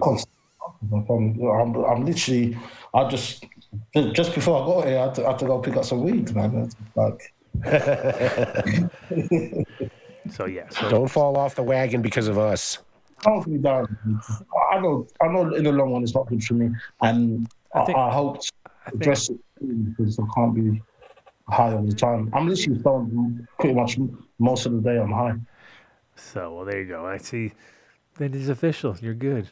You're good at that point. If you're high all the time, most of the time, then you are 100% good. No, I think it is. I think there's definitely no long-term negative side that outweighs any kind of positive, for sure. Because the positive for me is that I'm much more tolerant to people all the time, and I think that's huge for everybody else. I think right now, for all of us, people are short-tempered. They're fucking on edge. You know what I mean? And I'm just fucking keeled. I'm level-keeled, always have been, and just because I smoke a lot of weed. And I think it's important for everybody, because if you like even just you talking about the stresses of running a label, I automatically think back to, I probably lost money on 80% of the shows I did just because I love the music and love the vibe, but I didn't make any money. And I lost money, or I might have broke even, but there very, very, very few shows did we make any money. And it was always just about pay everybody, then you feel good about yourself. And if you fucking get even lower than that, it's a shit. That is a real shit show. And then you take it on personally, just like you do, because it's fucking part of your, like, you know, if somebody out there is pissed off because they lost money on a show because they thought they're going to make money, and it's like up to them to promote it proper. And you know, promoting is a money's game, man. You got more chance of going to the casino and doing red or black than you have putting on art and making money. It's that simple. I wouldn't advise anyone to do it. It's not. No, 100%, 100%. Like, it's definitely, and then if you love, like, for me, I'd be like, sometimes I'd go home and really just think, like, you know, really, that was like me hiring that fucking, like, digital to come play for me, and you know what I mean, like, personally, and I got to hang out with them, but you know, it cost me fucking $2,000, you know, whatever for the night. You know, you're just like, well, at least I like that. At least it's not like I walked in and went, who the fuck is that guy? You know, so we always got people that we wanted to hear through ID, which was always good because it was always like, okay, we got to do, you know, hang out and be with the person. We didn't make shit. You know, occasionally he made something, but it was all for the love. But for me, it was also promotion for my company, so it didn't matter. It was like, you know, I got to hang out with people, give away a bunch of clothes. Lose even more money. There you go. That's the ticket. But that is the way things are happening now all over the fucking, you know, every genre. That Dan Bilzerian lost $50 million last year of other people's money trying to start a cannabis label, because it's not easy. It's like, you got to be real. You got to be authentic. And that's what I liked about you, is you were 100% authentic. So and that's what the label represented, was kind of like real authentic DJs that are fucking talented, and they didn't fucking, nobody was lazy, you know what I mean? Like, only people high energy kind of came off that label, it seemed like. It was a good time, man.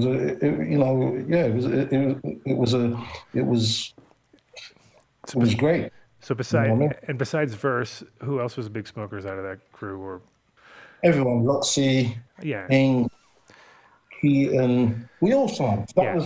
We smoked and listened to hip hop. This is Adam's strain. This is bubblegum. Right. Okay. And I remember pretty much everybody that came through from your crew 100% smoked. There's always an odd one out. I know a few people in there that didn't, not from there maybe, but a few people that came through. But for the most, Clute didn't smoke. Clute was not a smoker. I remember Clute didn't smoke. That was about it. He was like, no, don't smoke. It's like, okay, came to the wrong party. Did you come up with the strain Sage? Was that your strain? Yeah, it was me and my friend Mo, actually, in Amsterdam. What other strain did you come up with? And that was Monica's boyfriend. You remember Monica, right? The purple-haired chick from Amsterdam, DJ. So D Monica. So that was her boyfriend, who brought the seeds to Amsterdam, and then him and I kind of did the selection together. And then I put it out as through THCs. But that was our strain that we probably had the most sort of influence within drum and bass, where people just remembered that. You know, they come to Amsterdam, they'd smoke a lot of weed, but they smoke some sage, and they'd be like, "Fuck, that's different, right?" Yeah. What other strains have you come up with over the years? Well, the MK Ultra was a big one. That was from over. That was when the Kush basically got brought over to Amsterdam and then worked from there. And then like the Pinsky Kush. Old school was like the Heavy Duty Fruity and Chocolate Chunk and a few other big strains like that. And then the Hog was one of them that we won a cup with. I remember that name. And then lately there's been a whole bunch of new strains because we have a breeder that's out there still working, and he is French, so all of our strains are French basically. It's like French macaron and French cookies, and I'm like, hey, everything's French now. La Sage, there's La Sage. I mean, I'm like, what the fuck? La Sage. I almost lost it when he put La Sage. I was like, La Sage? Are you fucking kidding me? Well, anyway. Lost Sage? La Sage. Speaking of La Sage, there he is. I was just asking, who else? Who else is a big smoker? Here's my big smoker right here. This is it. This is what happens to you when you come 18 years old to the fucking Amsterdam and get all high. And I don't know, how old were you? 19, 20? You were young. How old were you? You got him high for the first time in Amsterdam when he was 19? No, he was already getting. Like, can we hear you? No. Ben can't hear us. Oh, he's connected to audio now. It's still connected. It's coming. He's coming. There we go. Yes. There he is. Big up. Yes. You can change your background too if you want to hide all those. Do you want to put a mask on? Hide all the porn that's behind you. If you want to put a mask on, we'll all put masks on together. It's okay. I've got a tax man and I've got a warrant for my arrest. No, I'm joking. So no, he's got the facial recognition off. He's figured it all out. You should have told us before we put the promo card up because it's just your face on it. So Ben, I don't know. Welcome to the show. Glad you can stay up on a Friday night past 12. I'm impressed. Impressed. Where is Ben zooming in from? Bro, it was 155 in Mallorca, in Selva, in Mallorca. Mallorca, mate. Island life. He's on an island. He's on Mallorca, which is off of. You know where Mallorca is? Do you know where it is? You don't. Where are you? In Mallorca, off of Spain. Little island off of Spain. Come on, dude. Oh, nice. Get your geography. Very nice. What is this? What is this? You have cannabis. ¿Qué es esto? Oh, something grown bien. locally there, it looks like. It looks like some local produce. Thing is, it's local like produce. I like that. It's 26 degrees centigrade and 55% humidity. So basically, it's like the optimum growing. So everybody grows basically. Wow. Yeah. That's nice to hear. So you don't really need to bring weed there. Basically, is what you're saying. Come to America. No, man, it's legal to have 2 plants, and that means everybody's got 10. So. Is it 2 plants per person, or is it 2 plants per property? They just go per person. Yeah, per household. Yeah. What, 2? I live with 2 per people. household only, and everyone knows 10 anyway. Yeah, whatever. It's fucking Spain. They don't give a shit. Yeah, nobody cares. You remember those pictures of the sage back in the day? I mean, one seed, like, they turn into fucking trees. Like, it's literally one plant can be like 15 foot tall. So. Nice. So That's Jack, great. so that makes you happy, a happy man, I guess. I was explaining earlier that you were the only guy that I saw who actually could stare at a bud for 20 minutes and just literally not look at it for, just stare at it for 20 minutes. I think solid. Go home and paint it. Absolutely, just like it was. I think he fell in love right there. I saw it in front of my eyes. It was crazy. I was like, guy's in love. Sage and sour and cushions. Oh yeah, cushions. See, some things we didn't say. Strains we didn't say. Yeah. There's some strains there. So when you first came out to Amsterdam, like I said, how old were you then? That was in 99? I was young, like 20, I reckon, or 21. I think you were even younger. I personally think you might have been even younger. Yeah, but it was funny because I really got to see your career blossom into something pretty big because you got to go move on from there and then front for Pendulum and be a sort of hype man, jumping off shit and almost. I was like, damn, there he is. Tell how that all goes. Yeah, it was Renegade Hardware was an era, and it will never be repeated. And then from that, a few of us went off and did different things. And yeah, I think I found, it was my mate Joe Oakley who suggested, just start emceeing for this lot. I think, it could be quite, you could get quite busy, whatever. And I think nobody really had a clue what it would turn into. It went from being one really big tune at Hardware called Vault. And then that was it. And it was suddenly like, it was turned from that into a band, and before we knew it, it was like, we was on the main stage of Glastonbury and that before Beyonce, and it was just like, wow, in the space of literally 7 years, fucking mental. Yeah. Does Beyonce get high?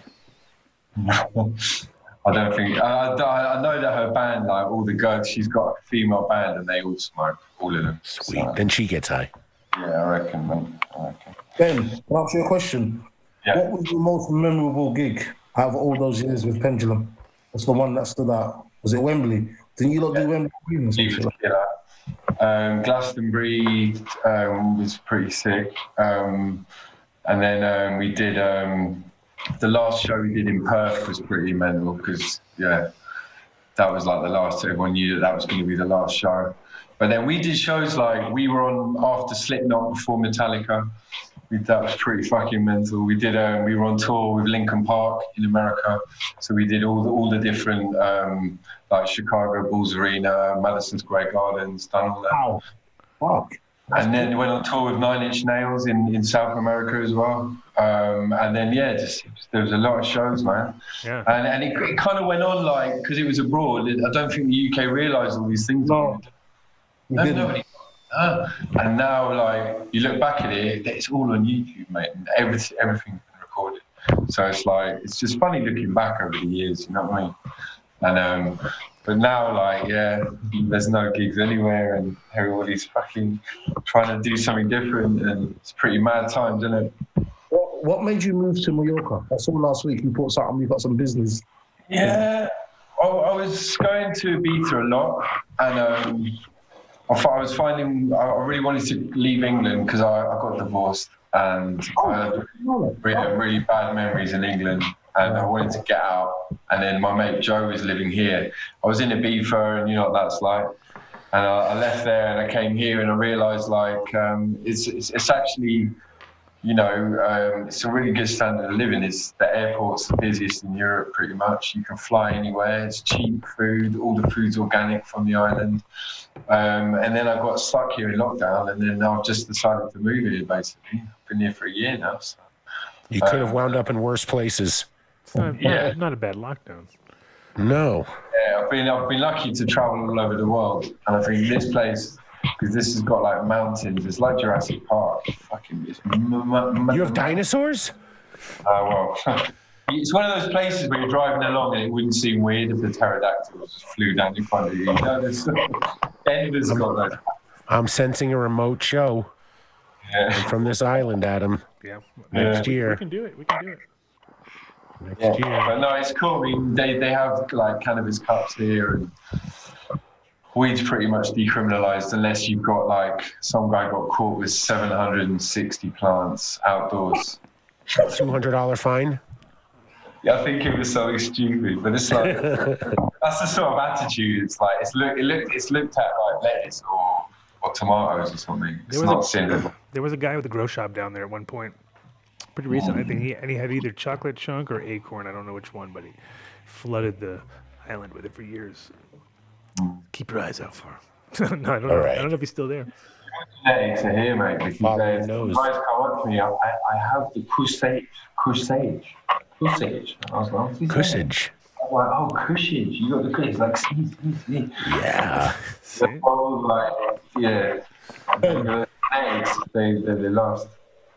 I've got another question for you, man. Sorry, I'm not taking over the interview. No, you are. And this is what go. This is my plan. It's my evil plan the whole time was to get you and to turn into the host. Did you ever get tired of touring? Because people, it seems so glamorous, you're jumping on planes, but surely as an artist, it takes an emotional and physical toll, doesn't it? It does, mate. And especially when the vibe's not, the vibe can get a bit down. And, if you get problems in your personal life and then you have to go out on tour. Yeah. Personally, I was never like moody with a promoter. I was never like a prima donna or... I always try to hold it down, and also with Paul, you know what Paul's like. He doesn't go out. He doesn't get fucked up. He's always on time, and that really helps. So that was easy to travel with someone like that. Okay. It's because he grew his beard. It's because he grew his beard out. That's why. And he became a normal. He became a normal person at that point. He was like, "Hey, I'm a normal guy with a big beard." You remember he was a bit older. He didn't. Okay, let's talk about Keaton briefly. He didn't do a Keaton, did he? Where was with them guys? I saw them Keaton grow from a 17-year-old to making the biggest tune of the year to going on tour around the world. So sometimes success can be too quick and too much. No, we all did drugs really young. Like Paul, age 16, he was doing Gary's, mate. Optical one going down. He went a little hard. Metalheads at Blue Note, and like all that era, and even then I've got all that out of my system and all that sniff and all that done all that. By the time we got to Hardware, it was all about weed, nothing else. But Keaton and all those lot, like they'd never done that. So if you get all that kind of shit when you're a bit older. It's a pretty fucking dangerous place. Like, if you got money and you haven't got to be at work or at school because you make your own hours, and you can basically just get as buzzing as you want. And it's how long is a bit of string? Like, I mean, give someone the length of rope that hangs. I personally think there needs to be not a committee, but there needs to be something in place to talk to the young artists coming through and warn them of the pitfalls. Like, it might sound good that you're touring around the world, but if you're not looking after yourself physically and mentally, it's going to catch up with you at some point. Yeah, we've seen crash and burn in this scene, Ben. I know, but do you know what it is? Remember back in the day when you went into Fabric back in the day and everyone was on the stairs like fucking buzzing? Now, no one even gets on it. Everyone's microdosing this. Like, you know, a little bit of that. Or nobody's macrodosing anymore. Everyone's only microdosing. No, now. When did that happen?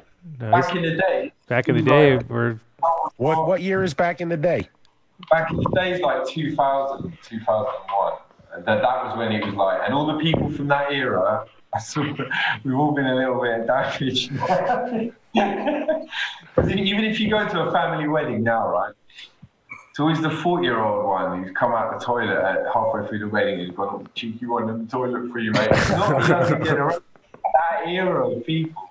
And it's mad to have lived through it. Like the train spotting era, basically. Yeah, no, but the era older than us was, well, they crack, and then before that it was proper drugs like heroin, proper drugs like heroin. Acid and heroin, that's real drugs. You know, eating coke is nothing, man. Acid is, I wouldn't put acid in any thing with heroin. I mean, come on. No, that's real drugs. No, that's real drugs. Yeah. Well, really? Well, I mean, England was a different animal for sure. Like, the thing is, it's crazy. They check the water. You know, the water department has like the total finger on the pulse of London. Like, they know exactly. Like, every weekend, tons of MDMA gets flushed out. How many barbiturates were used? They're just like MDMA floods the fucking systems, right? They're like, oh, look at this. And it's like a giant, it's literally like a giant, example of what's happening internally in London at any given moment. And so, like, it's all cocaine and during the weekdays, and then straight up on ecstasy on the weekend, and like flattens back out at cocaine. Cocaine's steady; it never stops. It just has a certain ratio. But so glad I have a septic system. Yes, yours is. I don't know what's going on in that septic system. So, you posted also on my wall. So you got some sort of a gig going on out there, Ben? Yeah, basically I was riding my mountain bike loads and I was going down the road, seeing all these amazing places like Thinkers, and I thought I could get a business because no one can travel here because of COVID. I thought if you own a house here and you're German or Dutch or English or whatever, you're probably pretty worried about your property, because in Spain, if you leave it unattended for 3 months, people squat basically, and you can, it's really, really legally hard to get them out. So I thought I'll start this company whereby I just, go to people's houses, check they're okay, take video footage, drone footage. Have a party. Live there for a week. Live there for a week. Have a party. Live there, right. And it's been really well accepted, mate. And I think people are, it's started really well. So, and also it's like, I'm essentially just going there and taking pictures. It's a pretty easy job, right. And it means that I can just have an income on the island. No, you're hitting the reset button for them on that 3 months wind up with squatters. So every time you go, you extend the shelf life of the house for at least another 3 months because you've been there. It's good service. It's a good service. Yeah. I like it. It's a big problem. Why don't you can you grow weed in all of the houses, though? Yeah, I've got a studio here and I'm making music. I've got like 7 tunes coming out in the next 3 months. Been productive, but there's not a lot of money in that, unfortunately. So all the money's in gigs. Yeah, I had 35 shows cancelled. Right? Wow. Yeah. Wow. So you got 2 more hustles to go, bro. You got a lot of work to do. You have to have 3 hustles. We've already figured this out on the show. 3 hustles, and you got one good one. You got one good one. You're missing the other big one, which would be your live shows. Now you have to have another 2 more. So it's okay. It's okay, Ben. I have faith in you. I know you'll do it. These times of testing, man. I can imagine being in London must be fucking like, I don't know what it must be like. I got a buddy there right now. He's losing his mind. Clayton, what's it like? I went out a couple of weeks ago and I saw a couple of DJs and everyone's complaining then because going from 4 gigs a week to no gigs for 6 months is a hard pill to swallow for a lot of people.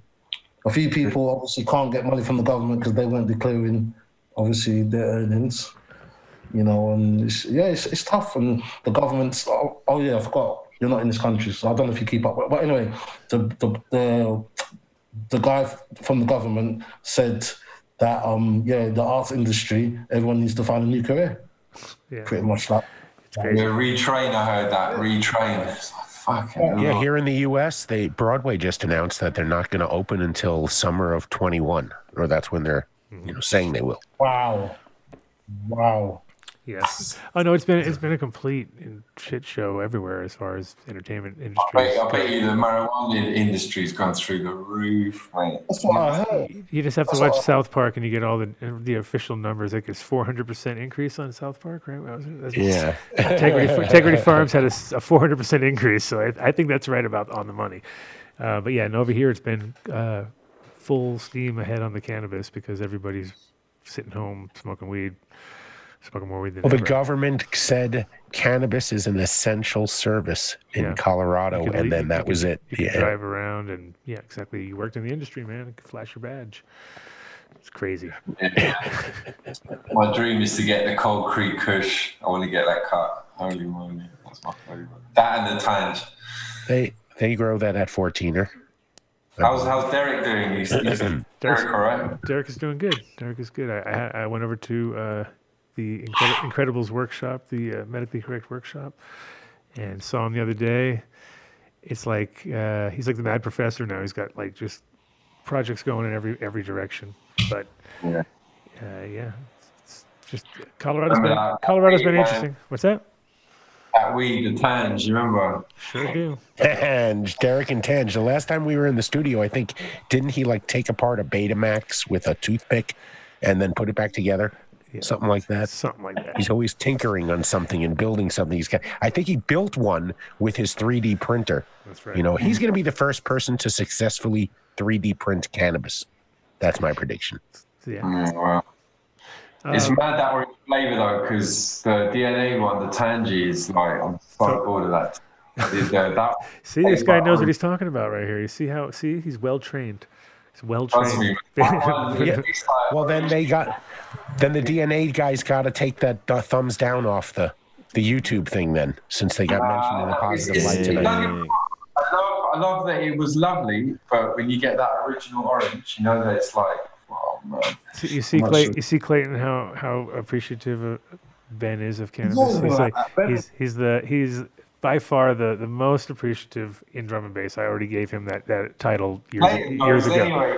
Yeah, years ago. I don't know many people that love weed like Ben. When I speak to Ben about weed, the passion in his face and the voice, just like he said, Mama's on it. Yeah, no, and you see now he's grown up well. He's showing us jars of weed. That's always a good sign.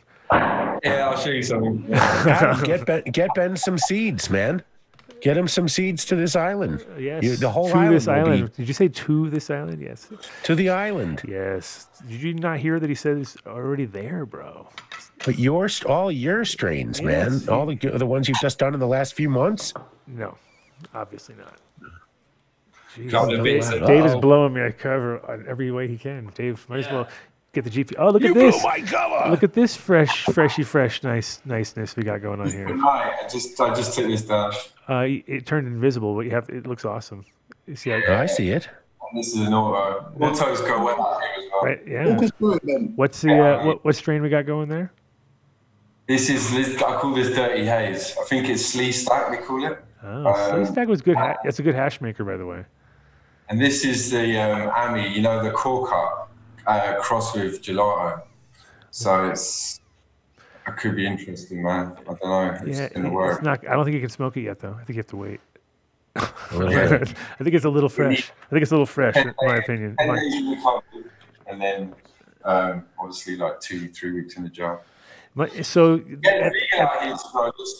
at the humidity that you were talking about and the temperature and stuff, what's your dry time like? How's it working?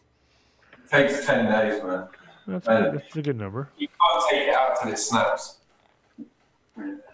Takes about 24 hours here in Colorado, so you're kind of lucky. Yeah, I just bought a new humidifier for my dry room. I was just like, what a weird world we live in.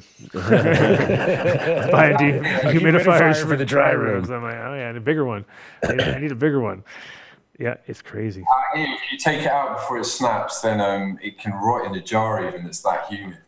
It's a bit of a nightmare. Damn. Yes, sir. So you're planning on staying there, it sounds like, for a bit, huh? Yeah, I've got my appointment to get residency on Thursday next week. Is it easy to get residency? Here after Brexit. Ben, Interesting. is it easy to get residency out there? Yeah, man. Is it straightforward then? Yeah, it's really easy. And yeah, there's a big scene as well here for drum and bass. Nobody thinks of Mallorca as like there's a scene for drum and bass. They always think of Magaluf. But all of those people love jungle, and as soon as it's ready to go, I'm going to do a weekly night out here as well. Wow. And yeah, tried to get away. Clayton tried to get away. They're going to pull him back in. He's going to pull him back in slowly. It's going to be like, I told you not to. I'll never do this. You're going to have to, Clayton. You're going to have to do a 30-year. You must be at what? I've hung up my hat. I've had enough. I've done my bloody. I should get a Purple Heart for gallantry, the amount of service I put in, man. I'm cool, man. I'll tell you a funny story, though. Up until about a year ago, I was very, you know what, this drum and bass, the new producers like don't know what they're doing. It's not that. It's just a new generation who are going to take it and put their own twist on it. And I've got to, as someone who helped shape the scene, I've got to be like, you know what, take it over, man, and not kind of try to, I don't know what's the word I'm looking for. Try to keep it how it was. It's going to change. Right. Because the new generation are going to put their twist on it, innit? Because... Well, it was funny because I was looking when we were talking about doing the show, I was, punching in Renegade Hardware, and then like the first things that were popping up were like 2006 Dogs on Acid or something things, and I was like, oh man, I'm having a flashback now. So like I was like started looking at the thing. I was like, look at this is crazy shit, because it was like there's so much has happened, in those years that didn't get documented. Can you imagine if we had the internet during those days? Man? Exactly. I know, exactly. Like we were the last ones to get away with like maybe a few cell phone cameras and a few shots here and there, but nobody had high quality video like nowadays. And I think that's also probably part like why the scene will never be like it was, because there's that whole thing of going out, partying late and leaving on a Thursday and coming home on a Sunday. Those days are kind of not happening anymore in our world. In D&B, but it's techno now. In techno, that's normal. In D&B, it's like, I don't know, it's funny, but I think, Clayton, with what you said, I think if the music doesn't move forward, then there's a problem. You know what I mean? I think back in the day, somebody would make a sick tune, and then for the next 2 months, everyone would just copy it, and then all make it. I don't know if you remember, for the last couple of years, the big thing is the old foghorn. Everyone's putting foghorns in their tunes. Benny Hill made it famous. And now every other tune's a foghorn. You're like, where's your... Like, come on, man. Come up with something new. Like, how simple... Well, it's too much copycatting going on, man. I think what... And I'm not trying to say... Too much foghorn, leghorn going, on around? There's too much foghorn, leghorn. More cowbell. More cowbell. We need more cowbell. Less cowbell. Foghorn and leghorn. Please. Yeah, no, I get you. I think one of the problems now, back in the day, you could hear a tune and know who the producer was. Producers had their own sound. Mm-hmm. Each camp had their own little sound. Now, everyone sounds like everyone. Right. It's the same with the genres. Like now, I'm lost. I don't fucking get anything. I'll be like, what is this? What is this supposed to be? Because it's got every fucking trying to put like a dog's breakfast every time, where there's like 9 different things happening at the same time. Where you're like, I don't know, it's unclassifiable in my mind, but. We're getting into that zone where there's a lot of that in all aspects, whether it's strains that are getting all just copycat, because that's the thing with strains, and I always compare music and producing music and producing cannabis as being very similar. It's very like kind of like real obvious in my mind, just because we put something out, people can copy it, they can take a clone, they can make fucking 2,000 clones, sell it to other people, make more money off of it than I made. Like I just gave you one clone, you just sold how many and you made how much? Like holy shit. So there's all that kind of going on, the backstabbing, fucking flip-flopping. Once you get it, you get it. You know, you steal it, you know, you're all nice to people until you get it, and then all of a sudden you're not nice to each other. There's all these little weird parallels, you know. And so I always try to explain it to people, like cannabis and music production are very similar, and they both have the same pitfalls, which is like you're giving people, you know, something that's intangible but tangible, you know, when it comes to the money, because that's for sure. But sure. If you get it. So what's the strain? what's the flavor out there at the moment? What's everybody talking about? I'm still rocking old stuff. I got MK Ultra here, which is actually everyone's favorite thing now. Again, it's like back up again. It's like, oh yeah, loving the MK. I got Sage and Sour and MK in front of me right now, and I still got the Burmese Kush, and I've got Kushage, and I've got all those. I got those, and then I got a few new things. I got some a bunch of seed crosses, obviously, that I've been doing too. But at the moment, the hard part is keeping the originals alive, so you don't lose those. And then the new stuff just kind of comes and goes. So you still got the original sage cut then, the one, like the I actually had it tissue cultured from our buddies, and getting it back soon. So, yeah, cleaned up and ready to roll. Clayton, I'll never forget, you know when Adam was at Renegade Hardware, because the whole freaking place just stunk. Remember that? Yeah. I was like, I know he's here. Like, I don't know where he is, but I can smell it, man. He's arrived. And then all 11. He was like the Pied Piper. You'd come in there and be like, yep, he's here. With the laminates as well. Come on, mate. What is that gas smell? Yeah, it was always funny, because it was like the sage definitely, like I was saying to Clayton, people remembered that, because it would be like they'd smoke amnesia, and boom, all of a sudden they get some sage. Be like, what the fuck? So, the fuck is that? It was sativa dominant, wasn't it? Yeah, it had that. It had that sandalwoody kind of edge that everyone likes. That I think in the end it made it more like it definitely hit every bell and whistle, which is what's important. In my opinion. Speaking of hitting all the bells and whistles, we're gonna wind down like 10 minutes, because out of the hour and a half at that point, and I think I still got another guest, but we wanted to have ID come, but I know it's tough. She's got kids, work. She gave me 9 excuses before I could ever even say, "Don't worry about it, it's all good," because I know she wanted to be here, but also. Ben, you're going to be, I guess you're stuck there, right? You're stuck in paradise. Yeah. Tough. Yeah, I think there's going to be another lockdown. Where? Tough call. What's the girls like over there, Ben? All right, we left that conversation. Yo habla español, es muy fácil, pero...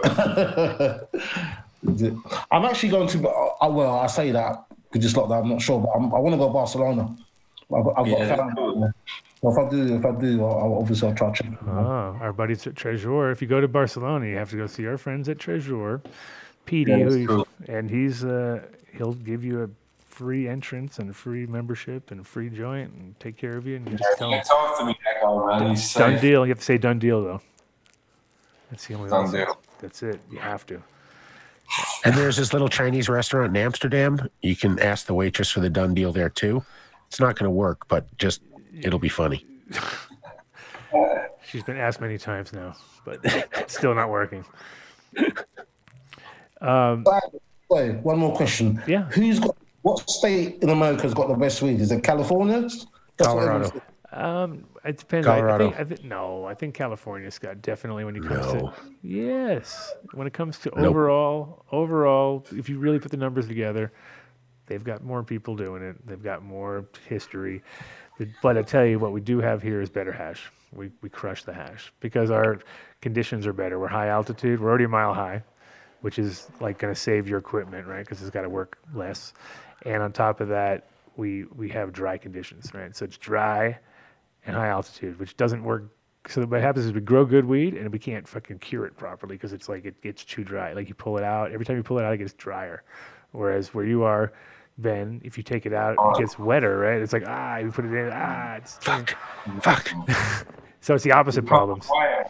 It's almost like paper bag in the sun time, you know, them ones. Just like, how do you get it dry? Yeah. I remember, never forget you telling me, you said when you're in Cali, like when you're in New York, you could say, I've got weed from Cali, and everyone's like, wow. But when you're in Cali, you can never say to a California, yeah, I've got weed from New York. Like, it just wouldn't be. Even though some of the weed coming out of New York would be better than the weed in Cali. Yeah. Massachusetts is impressed. There's a few states that like have their own little reputation where you're like, you go, really? Oh. Like Vermont always had that at one point. Vermont had good weed and still does, I'm sure. But like, definitely Massachusetts, if you know and you're in the know, you know there's some good weed there. Like we had earlier, the Chem Dog comes from there, so that's like prevalent. There's a lot of good chem growers. There's states that, Colorado has great growers. Believe me, there's good weed here. Just you can't really hold on to it very long, and you can't dry it good, and it's a fucking pain in the ass. We have issues. We got issues over here, but I like it better. Issues. I'd rather have it drier than wetter though, because the wetter sucks, right? Yeah. Right, Ben? Wetter just sucks. Wetter sucks. It just kills your weed. Kills your weed, right? But it grows well. So, you ever gonna get into growing there? You think about maybe now with your restaurant, you should start to grow. Have your restaurant, grow your own vegetables, a couple weed plants. Clayton. Who, me? Yeah. What do you think? I think so. I got arrested about 4 or 5 years ago for growing weed in my loft. So no, that sucks. You already got busted for growing. Damn. Okay. Well, forget about it. Then. Forget that. All right. I tried. I thought maybe I had a new career for you. I was like, hey, if he's as good at that as he is producing and making people put out proper records, and I was that close going to jail, man. I was like, nah, don't need that. So I'll just stick to buying it and smoking it. And that was before that was still like in the in-between phase, or that was somewhere along the way? No, it was about 4 or 5 years ago. And, it was not a good look. No. Damn. Okay. Well, we almost had a career. We almost changed careers. All right. Cool. We got our next guest coming up. So I want to thank Clayton. Thank you, Clayton. Thank you, man. Yeah, opening up and telling us a little bit about the Renegade Hardware. So we've already put the link up on the chat. So if you're interested, check that out. Check out the discography and check out just online. It's all there. You can look at some. It's just an endless web of talent. If you use Renegade Hardware as a sort of starting point and just branch out from there, you'll run across an incredible library of some of the best drum and bass out there. I guarantee. You've given me the impetus to start my podcast, and when I do, I want to get you as a guest on there, man.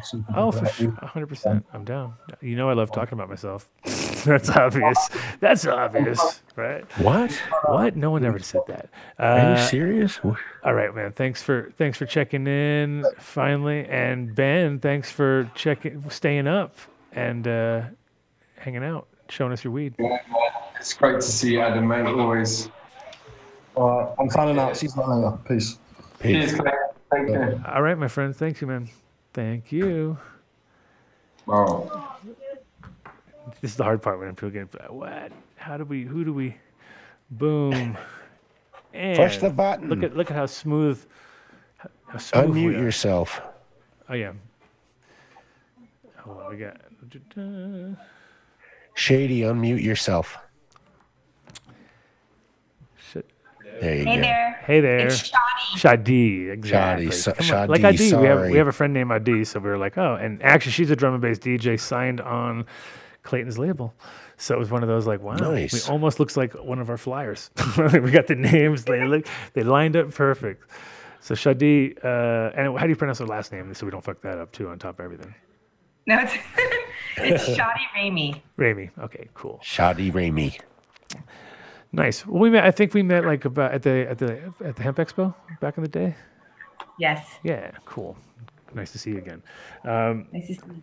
And so you've been staying in the space, obviously staying within the hemp space and the organic sort of realm here. And now it's funny because my not really funny. It was just interesting. But MTI was saying like, she's a Mycochef. What the fuck's a Mycochef? I tried to look it up and I was trying to figure it out and I couldn't figure it out. I was like, dude, what's a Myco? Oh, it makes sense now. So explain that title, just since that's one. That is the title of a big nerd. And yeah, I love mushrooms so much. And I like to just working with culinary and medicinal mushrooms on different levels, doing different projects. And I like to really nerd out and immerse in one mushroom and learn as much as I can about it and then work with it for a while and then move on to the next mushroom. Cool. It's kind of what I'm up to.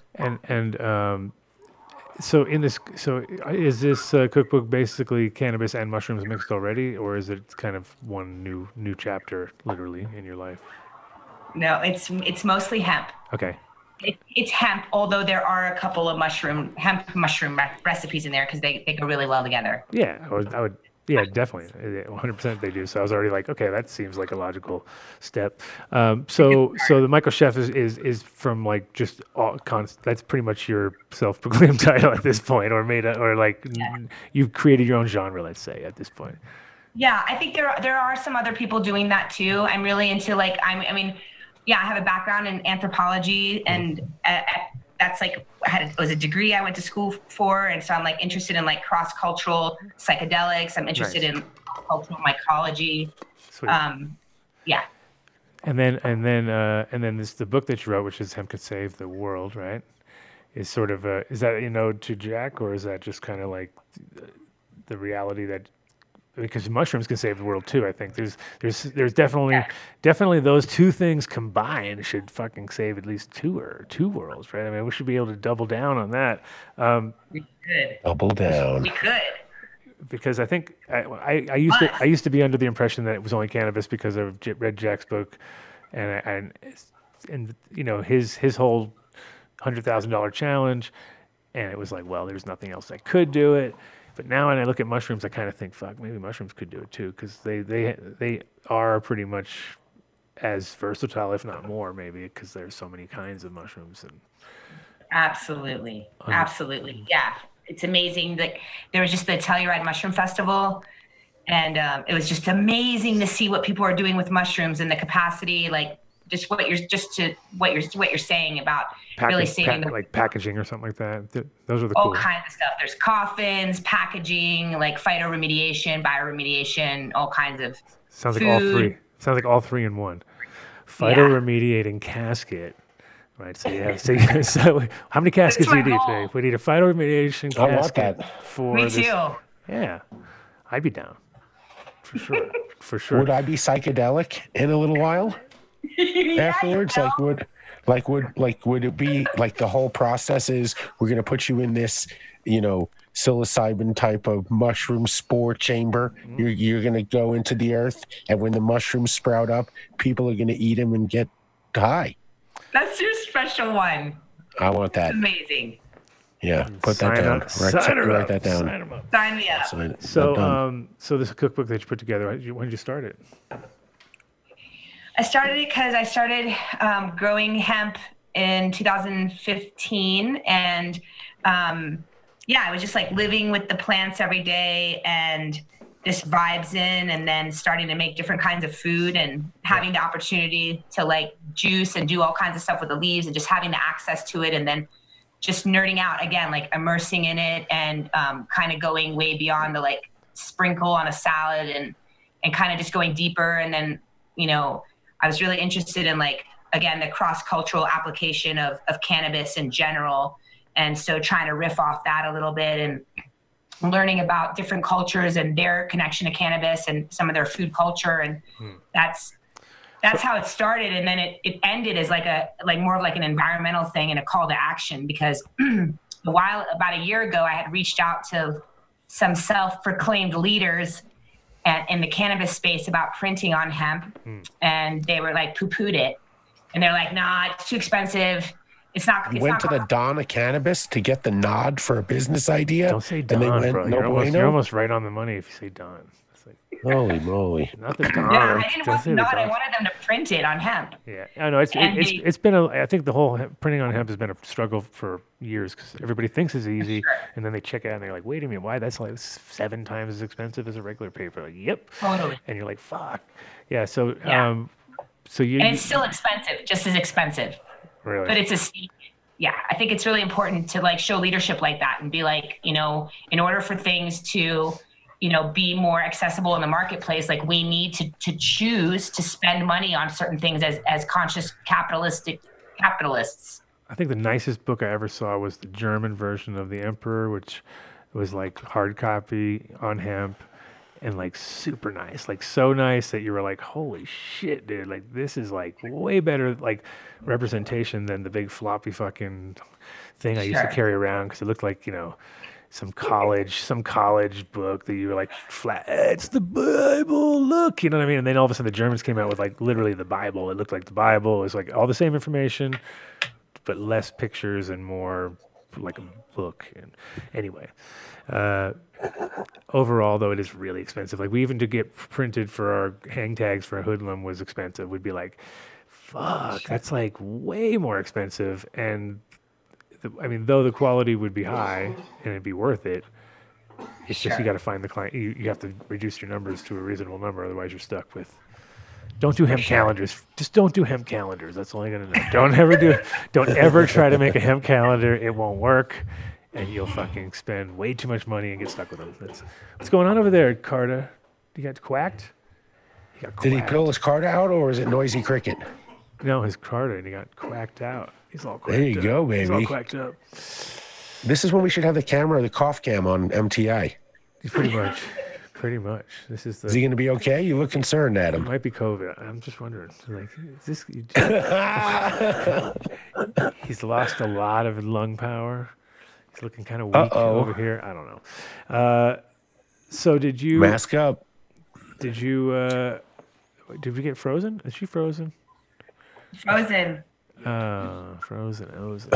Frozen. You can still hear her, but there you go. Oh, there she is. Oh, she's back. She's back.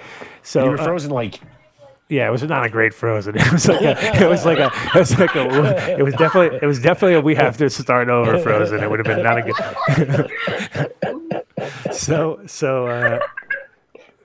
I think were you making like hemp flour, or what was the main ingredient of hemp? Because that's the hardest part. When people think hemp, they think, okay, it's only hemp seed, and then it's like, okay, that's definitely part of it, but there's so much more to the plant. Were you using like, I know you're juicing, like you're saying, but were you also making like a hemp flour or anything like that, or what was your main hemp ingredient within the hemp? Main ingredient hemp seeds, and then there's recipes with hemp seed oil, hemp leaf. Yeah, those are the three. Oh, and also there is one chapter for like full spectrum extract. Is there a way I can put hemp flour in my bagels? Is it that type of flour? Yeah, of course. The key is not too much. Yeah. Ooh, because we've had access to lots of it, and we gave it to professional bakers.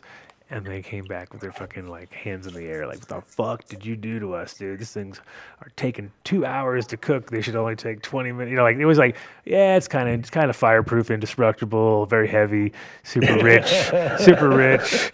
You know, way too rich. Like we tried to make muffins, and we had to like keep cutting it. And by the time we were cut it to the point where it was actually like, okay, this is something people are going to recognize and eat. It was like, yeah, we were down to less than half because it's very hard to do 100% hemp flour or anything. I can tell you that from experience. So no, I couldn't do it 100%, but I could mix it in with the high gluten and the double oct that I use when I make bagels. Of course, for sure. Of course, hemp is a real hard medium to work with, just in some ways, and it's amazing when it works. When it works, it's fucking the best. But when you go up against a wall, it's hard. Did you? How do these recipes kind of evolve? Was it like stuff that you already knew how to do and you kind of added to it, or was it like straight up had to learn from the ground up and just both? Yeah, both. So it's like tabbouleh. I'm Persian. I love Middle Eastern Mediterranean food, so it's like, tabbouleh super OG, and then wanted it to do it with hemp hearts.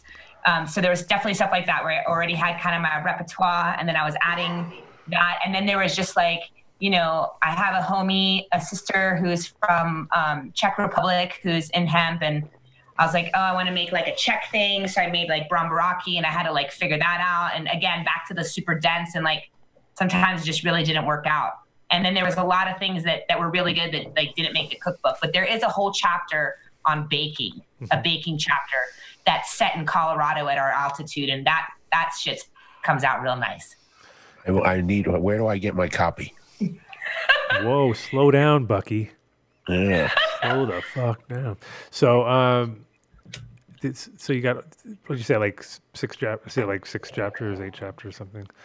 Do you do anything? Do you have any online kind of stuff where connected to it, or is it all pictures, and how's it laid out? Well, there aren't. Doesn't have pictures. Okay. Did I freeze again? Yeah, this one's better though. Way better. I hope it's better. Okay. It was way better. Okay. You were fine. No, that one was all right. That was all right. You had this one going this time, so you were good. Yeah, it was very, very serious. Okay. Serious. Okay. But good. I have to do this. What was the question? Just if there was, because you said there's no pictures. So was there any kind of? Did you do any like online versions of this stuff, or? I did it. We have a PDF version, and then we have like a limited print run on the hemp books. So we're only printing so many of those, and then the rest is all available on PDF. And again, the picture thing was more like back to the environmental decision making and how it started, where it was going to just be like my bougie foodie pictures that I love, like on my Instagram. Right. But then as it evolved to, holy shit, I'm gonna do this on hemp paper. Yeah. I'm gonna make a call to action. There's like all kinds of political stuff kind of riddled throughout the book. Yeah. And then it was like I have to sacrifice my own desire to feed my ego with my gorgeous bougie shit to do the environmental stuff. No, it's probably like my Instagram page. Well, it's the reality also. It's like whenever you print stuff for real, like if you print stuff on a computer, it's like one thing. But when you go to a printer and you're like, I don't want it to be like every color of the rainbow, bro. And then they're like, oh, cool. And then they give you the price and you're like, oh, fuck, can I just do one color? Like black and white? So black and white. Can I make all the rainbows black and white? Is that cool? Like, oh, okay. Yeah. So there we go. Now you're looking at this price and you're like, oh, that's way better. I'll do that instead of the 7, because everybody overdoes it, right? And then when they actually do it, it's like, oh shit. So it was printed on hemp paper, but it was also printed like with an old school printer, or was it like done with laser? It's a Heidelberg. Well, it's just PDF. Oh, sorry, it's PDF. Oh, okay, so it's on PDF. Or a hemp version. Oh, okay. Those are the choices. Yeah, but the hemp version itself was okay. So I was thinking it was printed only on hemp, and not. I get you now. It's digital hemp. It is only printed on hemp if you get it printed. If not, you just get it through your upload it on your computer. And you can print it on your own hemp. We used to get rolls of hemp. We had some pretty decent hemp paper from Germany, but it was again the same thing where it was kind of upside down. Where the guy, we wanted to order more, and he would like go, you don't want it. I'd be like, no, we want it. He's like, it's too expensive. Like he didn't want to order it because he didn't make shit off of it. And, he didn't want to make it because he didn't make hardly anything off of it because it was already so expensive that by the time, it was like you had to be top to bottom with it or else there was no way around it. And they tried to come in at the market, but it was really nice. We used it for everything. That's awesome. I can't remember the name of it, but it was gorgeous. Had a really dope leaf that they made, which was nice, like a cute one. It was a cute leaf. It wasn't all trying too hard. It was like, no, it looks good, looks nice. It wasn't like usually they're like overly trying. Yeah, no. Sure. And that was all in fucking like embossed in there and shit. So it was sweet shit, sweet. Wow. Once again, too good. Did you? So you were saying about mushrooms. You said how many recipes you got in there? What kind of mushrooms? Like lion's mane, or is it like chaga, or some sort of medicinal?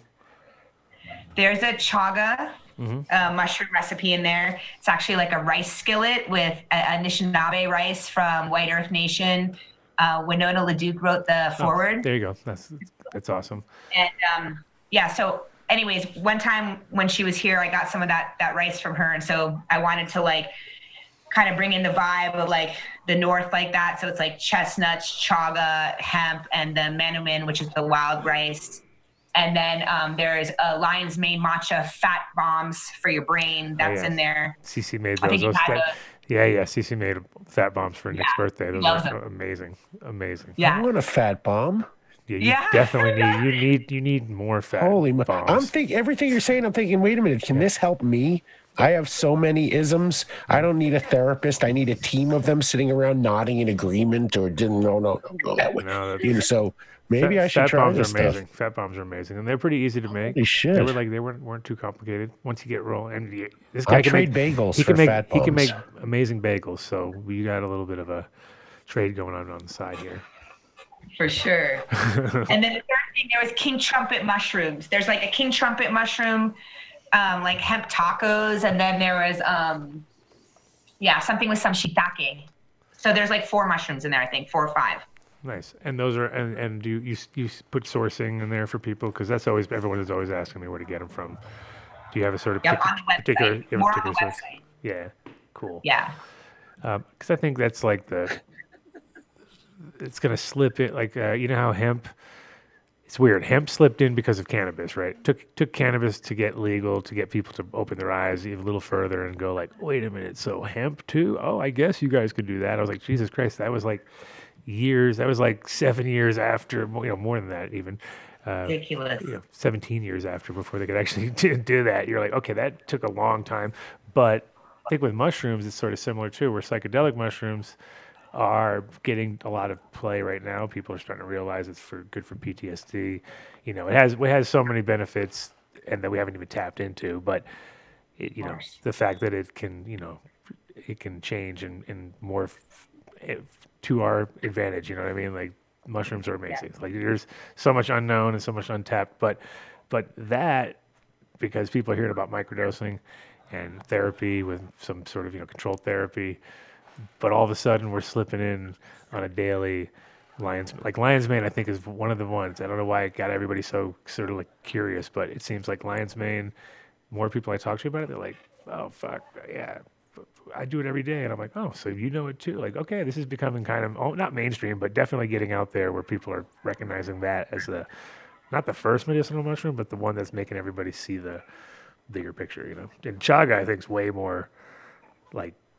That's such a good one that, like, I just know that's working almost not immediately, but that one I can really. Lion's mane, I think if you have PT, like I said, if you have a sort of brain issue or something, we have a friend who got his smell back, Uncle Andy. He had PTSD from a traumatic brain injury, got a lion's mane for 6 months and regained his smell because he had no smell, and he's a grower, so that's like hell on earth, right? like no, of all the things, you should have taken an arm, because if you can't smell weed and you work around weed every day, that's pretty shitty, Right. You can't appreciate taste if you can't appreciate smell, so it's all fucking connected, right? But so what I mean, you were saying like psychedelics, so obviously not just regular medicinal mushrooms, but psychedelic mushrooms are obviously within your wheelhouse. Also, are you thinking about? Are you doing anything along those lines? Because there's so much going on right now with, groups putting it either legal, either decriminalizing it here in Colorado, which is awesome, or Denver, which is awesome, and moving from state to state. But, are you doing anything in that realm right now, or? Yeah, I'm working on basically doing formulations, because that's something I have like a 15-year background with, is different product formulations. I had a couple of different product lines in and out of the hemp space, and prior to that with like food. So yeah, I've been working on like some psychedelic chocolates, that are in, and just kind of waiting for some other people on the team to bring their shit together. But I'm all ready to go on that. And then this year, starting in 2021, I'll be teaching some classes on like cross-cultural psychedelic preparations. And I'll be doing that in Denver this winter. Be the first one. Nice. Now I'm going to put this. Here, that was the second. I would put the first one as the funniest one. The second one, okay, this one's medium. This is a medium. That was a medium. Yeah, it was a medium. It was all right. All right, you're back. Acceptable. Are you on dial-up? No. Am I? Yeah. No, but I'm like in the country. Yeah. You're like me at my farm. I'm on Earthlink. It's all right. It's Earthlink. Holy moly, they're still around? No, that's what I meant. No, they're not. I was like, wow. Prodigy. So, I mean, one thing that working with juicing hemp, since you said you were doing that, I mean, the hardest part I think is finding clean enough stuff to juice, right? Because like as a grower, I'm like, I ain't juicing that. I know where that's been. So if you are, unless you're growing it for that, I mean, did you have access to like your own, not affected by anything? Because that's one of the things. If you're juicing something, you're going to be juicing everything, right? So. Yes. I 2015 through 19, I had my own hemp farm outside of Boulder. Oh, nice. So I'm like on my little 2-acre property now, and then now I'm like boycotting hemp licenses, and I'm just growing straight up THC. So I've just been juicing that, and so I grow it, and it's all beautiful, and I know where it's coming from, and it's medicine and not sketchy. Yeah, that sounds way better. Yeah. And so what's your, because I mean, that's one thing I think there's a lot of, like people are juicing stuff that maybe is not the ideal. I mean, what's your favorite sort of form? Because it seems like just by looking at the plant, I would want something to be young and tender and juicy. And so that's why I would juice it. Whereas I get plants that are older and woody and fucking, that's not going to be it's not an option, right? So. No. So yeah, no, I'm same with you. Just the young, fresh leaves. And then I like to, I did some nerding out in Ayurveda and Ayurvedic medicine, and the Materia Medica there, you don't ever really just have one herb. So like when they wouldn't believe in like just smoking ganja. Right. You add other things. And so I kind of have taken from that lineage and with the juicing certainly. And so it's like not always just cannabis, like cannabis, nettles, purslane, celery. Those are like kinds of juices with apple, green apple. Something I like to make a lot, combining different things. Sure. I mean, yeah, with cannabis, it's rough because, I mean, obviously tobacco and cannabis is the main thing that people would mix, right? Anything else, I think, I haven't seen any other thing that I would be like, yeah, that's a great idea. Let's. So the only thing I mix with my cannabis is hash. So more hash. Beautiful. So and the paper that wraps it up. But in general, I guess, yeah, there is. I mean, 100% plants work together. I mean, obviously with Aya and things like that, there's, it wouldn't work if it didn't get mixed, right? So there's magic within those formulations, and with food. You're kind of doing the same thing, right? You're putting things together that maybe most people wouldn't, know to do. And the minute they do, it's like, oh shit, like it creates a combination that wouldn't be as interesting if either one of those things were individually, consumed. So it's kind of, you're doing the same, I guess. Why can't you make mushroom paper? There is. You can do that. Oh. You can do a mushroom. It's there. It exists. Oh, I stole my head. I thought I had it right there. I thought that was the light bulb, and we were all going to get rich together. That's your second light bulb. You're good. We need a whiteboard and like a big fat J. Got that. Got the J. I got that. Got the J. Don't have a whiteboard. I have a whiteboard. We can create the background into a whiteboard. That's not right. But in general, yeah, mushrooms are endless. I mean, anything you can think of, and that's the cool part, is that there's so many people now who are going to change their direction of what they're doing, and hopefully more people are thinking about earth-friendly options. And because the thing is, people realize quickly too that it doesn't work if it's like if you have a stack of things that are made unenvironmentally friendly and nobody wants to use them, like if I look at styrofoam cups right now, I'm like, those things are so dated. Like I would walk past them and go anywhere I wouldn't want to drink out of one of those things. And you especially see those white, thick, stupid, like they have there's a few that are, but they're the worst, right? Right away, like no matter what you do, it's going to be bad. But then if you make a mushroom recycled cup, which is totally doable, and it's going to happen, and then you plant it and more mushrooms grow, and you're just like, dude, it's like, so there's so much cool things coming around the corner, which are when people get over this fucking idea of one use and 100 years of fucking breakdown compared to like one use, and it actually it helps to improve the soil, which I think is the cool part about how mushrooms unlock stuff. Anyway, I'm preaching now. But are you working with any? Because I know Colorado, I think, is the I would say the leader of the sort of pack right now. But soon. I mean, Oregon is way better when it comes to like actually going out and picking mushrooms yourself in your fucking front yard. So it's hard to compete with a place like that. It's almost a California versus Colorado thing because Cali, you know, has a little more history when it comes to that. But when it comes to mushrooms, at least we, you know, I think it's all about, it doesn't really matter about natural as much as figuring out how to use it industrially, which is around the corner. Are you working with anybody on like any of those kind of projects, or is it kind of like sustainable packaging? Yeah, things like that. Because I think that's the most unique. No, I would invest in that right now. Yeah, I feel like that's I feel like that's one of the things. There's going to be a lot of because there's going to be a lot of like byproducts coming out of this industry because people are going to go in with one intention and get sideswiped when they realize like, wait, you mean we don't have to do anything? People buy that like that? Oh shit, we'll do that because that's way easier than going to the next level or, you know, or even deeper, you know. What so is November your date on this PDF and book coming out and the actual one or? Yeah, we just launched pre-sales on yesterday, and then on November 3rd, we're planning to bring some good energy in, and that's when all the books will be shipped out and everybody will get their code and everything. What's the website? hempcanchangetheworld.com. Nice. hempcanchangetheworld.com. I'm ready to do voiceovers for you anytime you need it. Thank you so much. Sounds so good.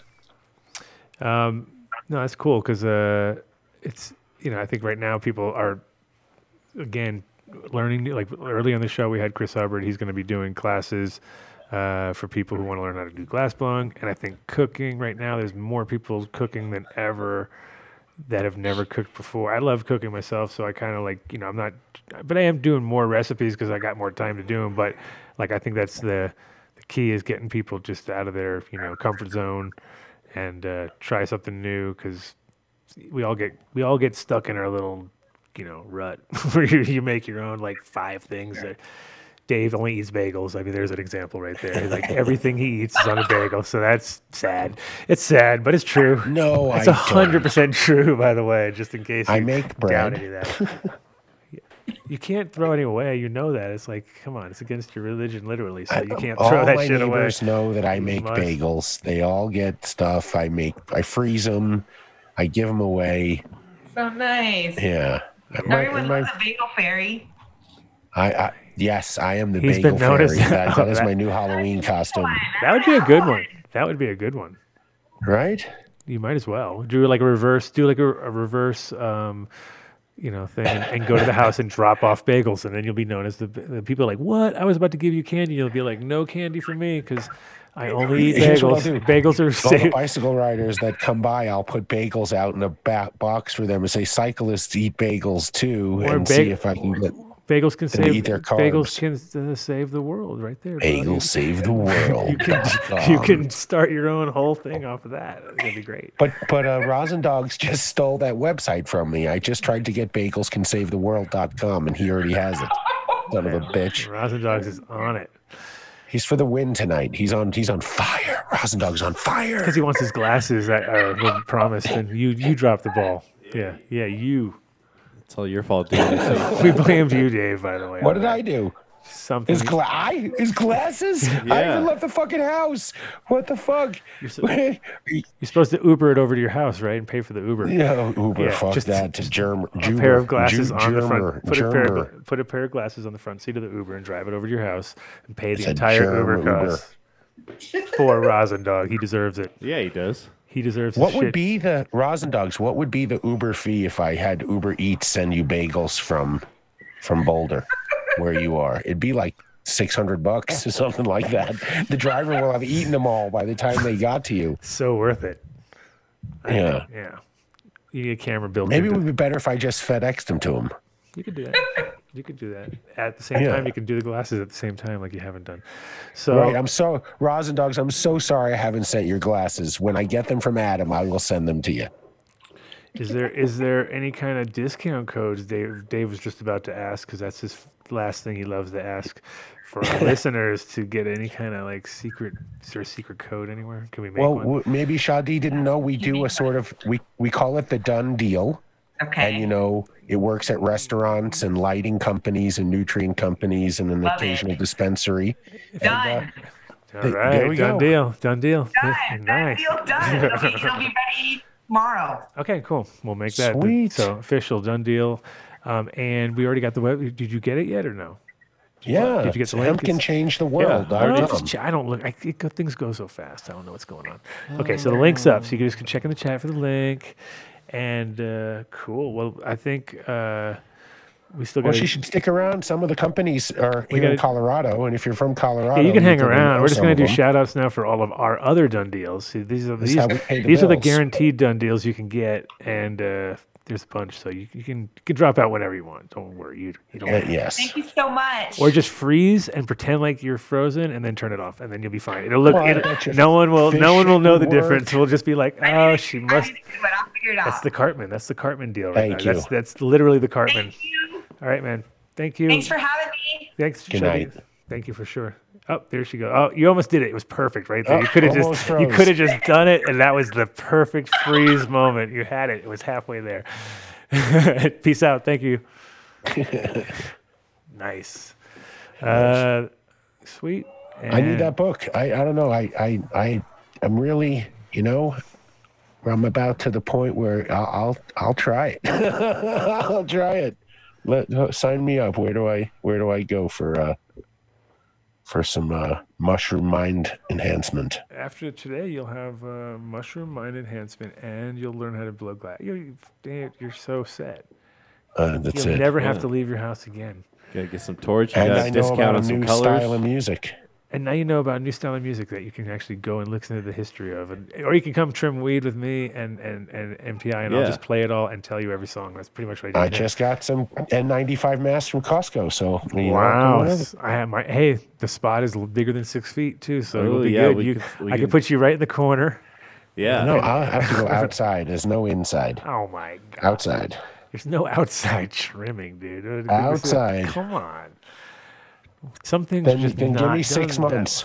Maybe they'll put me in the first groups as long as I don't grow fucking testicles from my forehead. That's already happening from your chin. I think actually though it's not quite from your forehead. It's more like testicles from the chin. No, that's cliche. That's like Mark and Noisy Cricket. That's not cliche. That's that thing growing. Yeah. That's the bush on your face.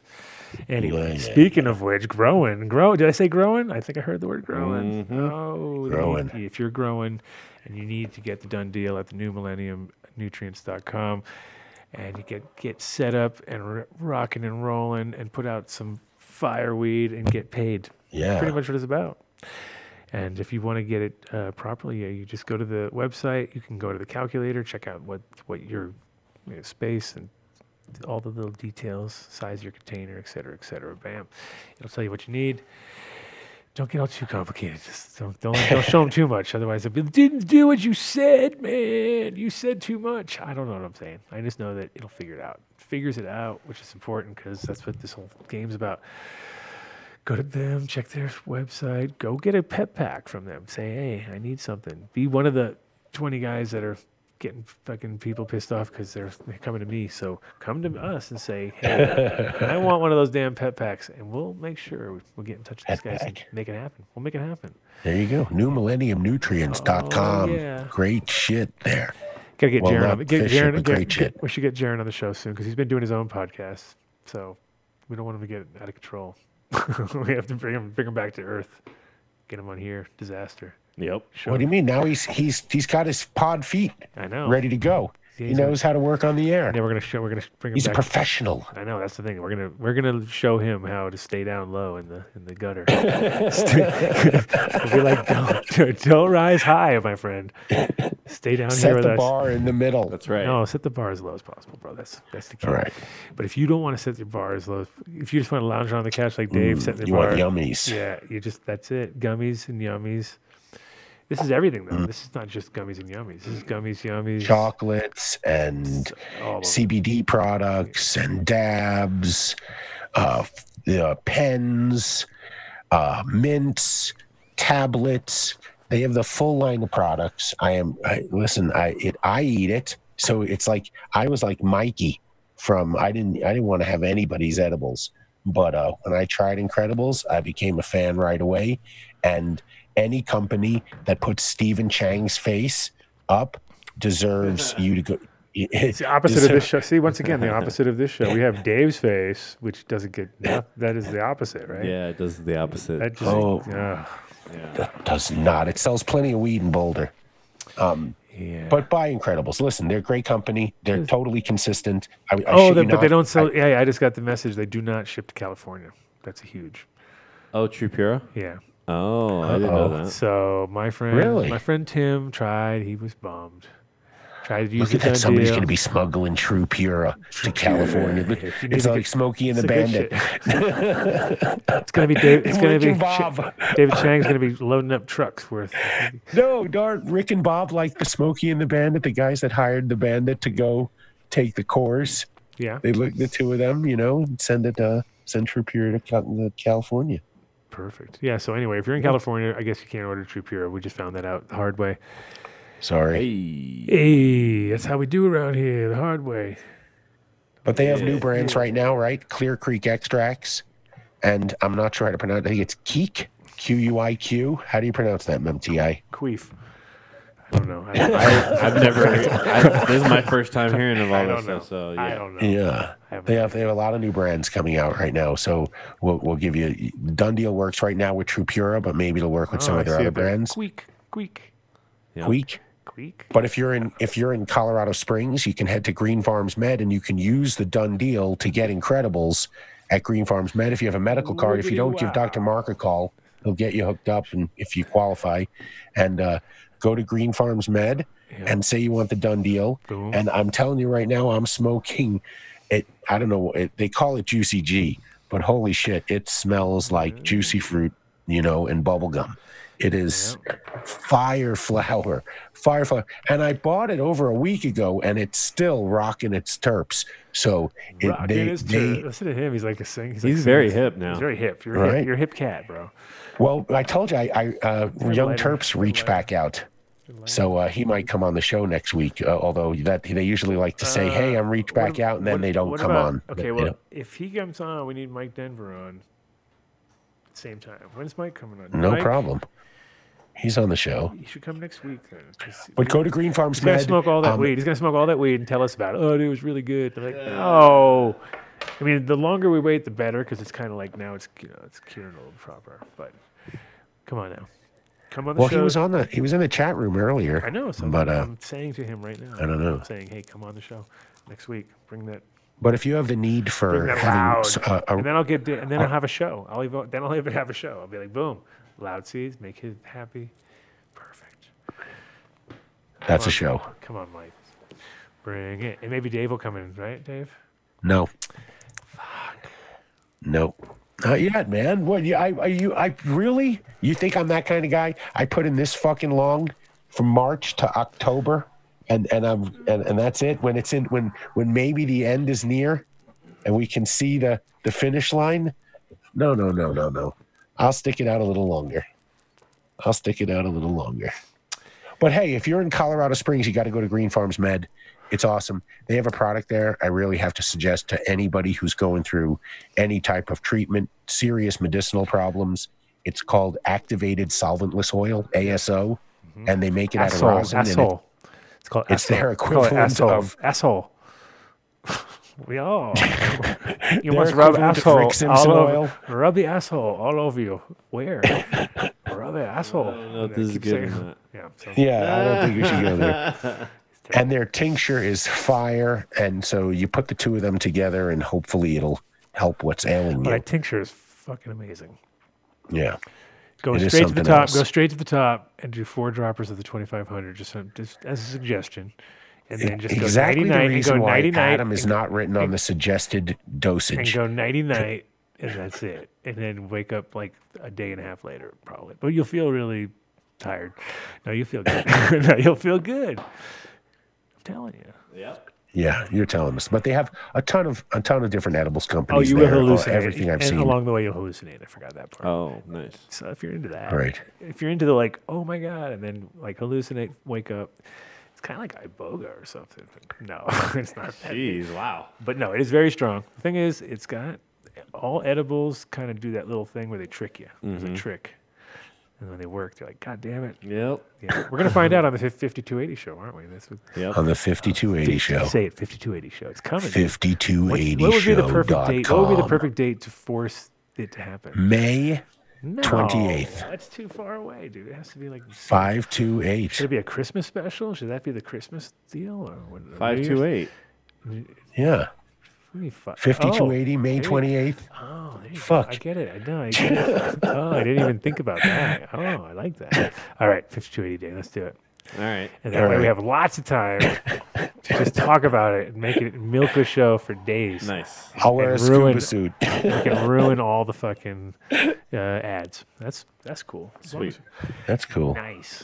But they're no-till, organically grown flower at green farms, and I believe don't they work with the people at Build a Soil for their products? Yeah, 90% of their shit comes out of Build a Soil that they're working with. If they do, I guess what they need to buy and put in, because all the soil is about 5 years old now, 4 years old, or something.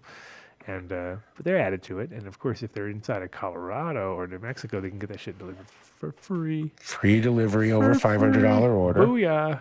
Get all your amendments dropped off at your door for free. How good is that? But yeah. Well, it's sort of like a double done deal, right? They get free delivery and the done deal, even though they were going to get one anyway.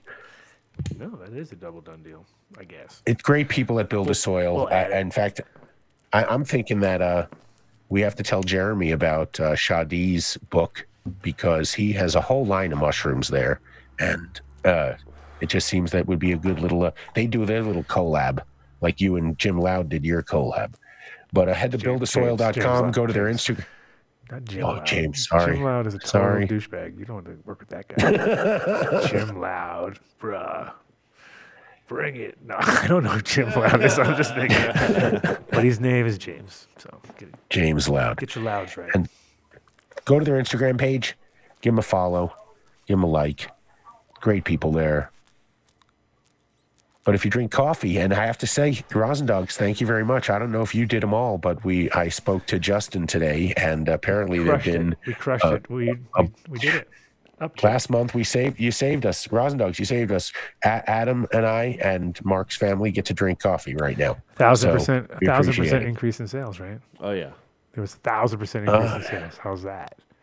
Yeah. It was. You're absolutely right. Technically, it was 1,000%. 1,000%. So head over to ozocoffee.com, enter done deal at checkout, and they're going to give you 20% off your order. And as Adam likes to say, it's like getting a free pound when you buy 5. So, and you go through it, you don't realize it, and then one day you're like, holy shit, did I really go through that? And it's like, yeah, it wasn't that long either. Especially once people have good coffee and they realize, like, fuck. And I realized something. Pretty good. I'll take a couple of those. You're like, we shouldn't just be saying to go buy their coffee. You got to head to their website, and on their website they sell a whole bunch of coffee brewing products, because I did hear somebody said they actually brewed one and it wasn't their best. So I'm going to have to go with, maybe it was operator error. Why don't we get them on the show, like I was saying, now that we're in their good graces for the short moment while we actually made a few sales, and then next month when no one buys it because they're all slipping. Hey, I hope not. They will. Everyone drinks coffee. It's not like you're just going to buy it once. I know, but that's the thing is all the really like core people that are like, well, I'll try that shit. They've done it, and they're going to have it for like at least a month, probably. I might last with like a bunch of people in the house about a month, and I'm gone through it all. I don't think so. It depends on how much coffee you drink, right? That's like saying, how much weed do you smoke? Yeah. I smoke what I smoke. You smoke what you smoke. How long's your 5 pounds last? How long did my 5 pounds last? Mm-hmm. 5 pounds of what? Coffee. I think 5 pounds would last me a year. No, 5 pounds will last me a couple months. Boom. Anyway, I'm just saying, our front end awesome team, the A team, they've already got their coffee. Now it's the B team that's coming. Now we're relying on the B team. So we better get them on the show, hype everybody up on the coffee. The B team will become the new A team. They'll be like, yeah, that's like, oh man, that's how they do it. Boom. Because I have a fucking $3,000 coffee machine, so I'm all sick. You should, that is not what you need. I use the little ceramic number 2 filter. To put the filter on the little ceramic thing. Water 30 seconds off a boil. You figure out what I have a burr grinder that I got from Costco. It works fantastic. You figure out what grind works best for that bean, and I take a full 3 minutes to brew a cup, and that's what I get. It is beautiful every time. It is some of the best coffee I've ever had. It's about a minute more than other things I've heard about you. So come on, rim shot, cymbal crash, nugget, something. Mark, come on, get on it. But if you're drinking coffee and you happen to wake up in Barcelona, then head to Treasure. Our friends over at Treasure. Oh yeah, they'll give you free admittance. I know, but they're next. Oh up look, Rosendog's stumped. We got Rosendog stumped. He doesn't know what 5280 is. He's all freaking out. It's an edibles contest, Rosendog. No, we're going to get really fucking high. Don't even tell him that part. Does he even know Okay, what the fuck? It's not edibles. It's coffee. Yeah, don't tell It's him. a mile-high coffee contest. Figure it out. Yeah. And the glasses. Press rewind. We have them hostage, right? The glasses are a hostage now. You got to make more jokes about Dave. You're slipping. There's not enough. All right. We have Treasure, Barcelona. That's it. We did that. We did them earlier too because we knew. But after you come back from Barcelona, if you're in Denver, Pueblo, or Colorado Springs, head to Apothecary Extracts. Ask for the done deal. You're going to get a gram of their ambrosia and an infused joint for $25. Mark's there every couple of days. That's and right. Nobody can speak. Couple hours, I think. Higher. He doesn't spend a couple hours there. No, he keeps. What's the new flavors on the shelf, Mark? New flavors on the shelf. The last time I went, they're all pretty bought out, but they're getting a new thing on the line. But Huckleberry cookies is something that we've got. The blackberry banana kush is always good. They have the orange AK, and then they have a lot of staples like sour diesel and Gorilla Glue. Well, the beauty of it is that pretty much almost every dispensary carries their products. They use, if you have a grow, you're going to use them to process your concentrate. So you'll have your strains grown, processed by them on your shelves. Great company, great people. $25, 1 gram of ambrosia and an infused joint. Just got to mention the done deal. How sweet is that? Yeah, and then extract craft, right? If you wanted to actually make your own tinctures and you got fucking tons of hemp, or you got tons of cannabis, or you got tons of lavender oil, you got tons of whatever. You can take this extract craft tabletop extractor. If you only have like an ounce or something like that, you just get the small model, the source. It's like $400, $500, cheap. And but if you want to go a little bit bigger, which is actually, it's a good size. It's big enough, but it's not too big. So you don't have to go you have to grow a shitload. You just have to have about a pound's worth of material, and you soak that and then run it through this extractor. Takes about 3 hours. Ito Pro? The Ito Pro, push one button. It's fucking simple. Look at that thing. Bam. That was your biggest complaint, right? Not enough buttons. MTI saw it. He said, that's bigger than I thought. So it is it's substantial. It's not like tiny little thing. It's big enough. So you can totally size it up by that jar. This is one of the big giant jars. The quart jars, right? Is that what those are? Something like that. Something like that. Quart. Yeah, a liter. A quart. Yeah, like a liter. Basically. 2 pints. Yeah, it's close to a liter. Sure. Look at him. He's looking at me like I'm crazy. A liter? What the fuck is that, man? Get out of here, you communist. Yeah, I like a liter of cola, communist please. bastard. We never learned that. Do we serve a liter of cola? What's that? You don't watch Super Troopers? I can't do movie lines. You don't know any of that shit? Liter of cola, Farva? Yeah. Okay. We met anyway, extract craft. Yes. But you have to have something to put in your extractor. And if you need it to work, you're going to use to extract. You can use 420 extractor. 420. It has to be an O. If you try a 0, you're not going to find them. If you find a 0, you're going to go on forever because there's like 4 zillion 420 things. Where are they? Yeah. This is not them. So you go to 420 extractor. You can pick up hand sanitizer from them right now. You can pick up jugs. Mystic Mountain Distillery is who makes this stuff. So they're in the they make alcohol at this place, but then they realize like, holy shit, nobody's got anything for extractors. Like, let's tap into that fucking market. And then hand sanitizers came around, and that was about pretty much sucked the entire other half of the market. So yeah, it's funny. Every time I talk to them, they're always like, "Is that Jonathan Is he's the guy, right? At Mystic Mountain? If you say so. No, I was just cleaning up today and I found a business card. Oh, well, Mystic Mountain Distillery. Chief Operating Officer, Jonathan. Nice. Look at that. How fortuitous. He did stop in the studio one time. Yes. At Wiedwerks. That's right. Exactly. That's the big. Got to ask for the done deal. You got to use it at checkout. You can't expect that they're going to know that you showed up from the show to buy their products. So you got to make sure to ask for it. Nice. All right. Well, then we have. Yeah, but then if you're in Boulder and you want good cannabis, you want good rosin, you need a pen, you want edibles, head by 14er. It's 14erboulder.com. They're on Mapleton between 28th and 30th. Their meds closed down right now, but they have a full rec side going. They've at least 20 different varietals going right now. You can't get the done deal there right now, but trust me, just going there, you'll smoke some fantastic flower, grown really well. So go to 14erboulder.com. You enter their pre-order. You'll see their whole menu. It's updated every time. If it's open and you see it on the menu, they have it. They're really good at that. It's not like you place your order and then you wind up finding out that it's been sold out. So head to 14erboulder.com. Go to 14er in Boulder. Great people.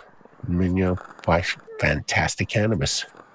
But if you grow your own cannabis, you grow your own vegetables, you have your own garden at home, you go to fishheadfarms.com. Skydiving. Into skydiving, right? If you have internet while you skydive, you will fit right in. Yeah. If you're into skydiving, you can go hang out with the owner. Anybody who's into skydiving and wants to try fish it, I will get them a date with Tommy. A skydiving date. Guaranteed. And we do need to do a giveaway from them real soon. So send in your photos, a fish in a diaper, your depiction on how they collect it. Get creative. Anything with skydiving wins. Yeah. A skydiving fish in a diaper. Well, there you go. Now we're parachute. Talking. Come on now. Come on. Don't somebody can do that. Rosin Dogs, get on the Photoshop, man. Hurry up. Send it to donedeal@adamdunshow.com. That's donedeal@adamdunshow.com. And, we'll have our interns go through it and we'll pull what we think are the funniest. Or any that show up, pretty much. Come on, guys. Get off your asses. Make this fucking artwork. Make it. But listen, it's our second biggest done deal because we figured out that there was a 30% done deal through Chris Hubbard right now in getting colors from a glass company. So this one is 25% off. If you're blowing glass and growing weed, you're like, oh my God. That's like 55% off. Crazy. Holy shit. So 25% off your order. Really, that's a fantastic deal because their 5 liters is retailing for $500. So 25% off. Mike Denver, do the math for us. Mention done deal at checkout. Is Mike Denver doing math for us now? I don't know. What he does? I just saw him. I just saw him post. So he's back on, and he didn't answer your question. Oh, is he coming on the spot? Is he coming on next week? That's the question. If he's listening, he says, "I'll take that date." Is that what it says? Yeah. Oh, okay. We got it. Do it next week. So there you go. Done deal at checkout. 25% off your order. But if you're growing cannabis, then you need to make sure that your gear is top notch. And you can get it at Seeds Here Now. Normally, James Bean, man on the scene, is in the chat room. I haven't seen him tonight at all. No, he came in earlier. He was around for a second. He gave me some ridiculously long list that I was like, that's way too long, dude. That might take days. Here, let's see. You want to buzz through that incredible long list here? What? Yeah, there you go. That's what I said. Oh my God. That's like 5 or 6 swipes. I know. Right. I was like, wow, that's some swipes. Okay. Everybody do some dabs now. Time to do dabs because you don't have to do them all. Just do the top 3 of each group or something. I don't know. Are they grouped? No. Break them up. Break it up. Okay, I got it. All right. So on sale. These are some deals. Just some. Birthday cake femmes, 6+ per, 45 a piece, $7.50 each. These are clean assorted in 6+ seeds per vial. 6+. That means you get random 6+. Oh. Okay. I don't know. That's what it says. Okay. Onward. Onward and upward. Then side piece, Thin Mint cookies, across with BD. I like Thin Mints a lot. I don't know. There's a lot of the real ones I'm sure you're talking about right now. Yeah. Of course you are. The real cookie. Back to cookies, twins, meat pie, birthday funk, socks. Where are we at? The deli now or something? What's going on? Town, altar bread. Okay, we got some altar bread. Kaifirina. Wow. I've never heard of that. Birthday, that's Triangle Kush. Are these all up on the site right now? Are we looking at these things but not really paying attention? I think that might be the same. I don't know. I'm sure they are. Well, just go to the website, go to seedsherenow.com, check out all the specials to get shitloads. So many he got in the weeds. I don't know. Tons of 6+s. He was stuck in the weeds. Yeah, no pun intended, Adam. Stuck. I don't know. Yep. Yeah. Okay. So, but after you get your gear, and after you get your fish shit, and after you get your soil, you're going to need some illumination. And that's Illuminar.com. Oh, shit. Yeah.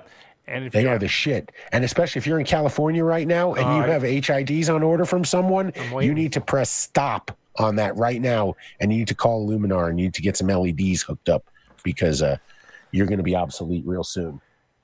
I talked to Scott, and he apparently, I forgot who it was, but somebody gave him some really good weed. And you remember a couple of weeks ago we had we were all waiting on Scott, right? And he never showed up. It was like, yeah. So he's classic where he got home and he was like, wait, and then let me just smoke one joint, and he like woke up the next day with the half. It's my chocolate tie situation. With the half finished joint and all, and he's like, wow, classic. So he'll be on the show in the near future. I think we'll have him on the last week. I figured we'd just bring him on last week since last week didn't work.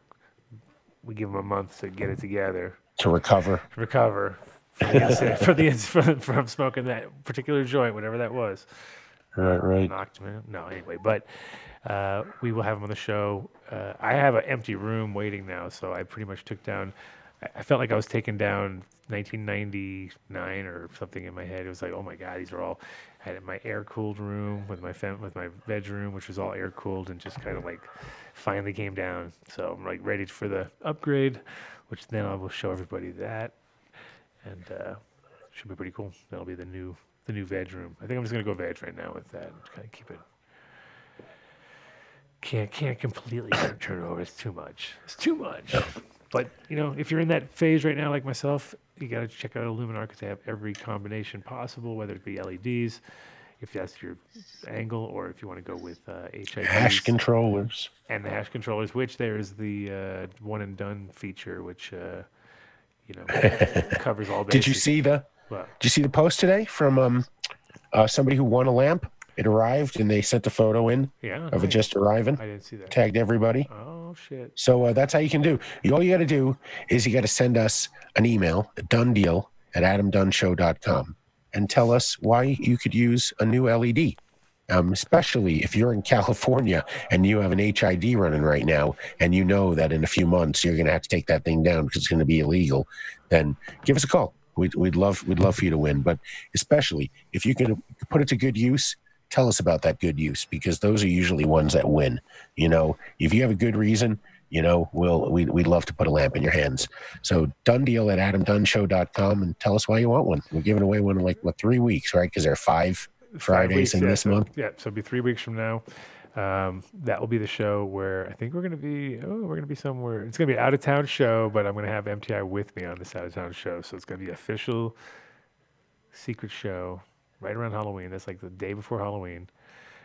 Oh, we need to get fucking our buddy on here, Mr. Ron Wallace, and get the update and see what the fuck's going on with because that shit must be thousands of pounds at this point, right? We haven't talked. Oh wow, yeah, long time. 10 million pounds. I mean, come on. Normally we're getting the update like on a weekly. Now we have no idea.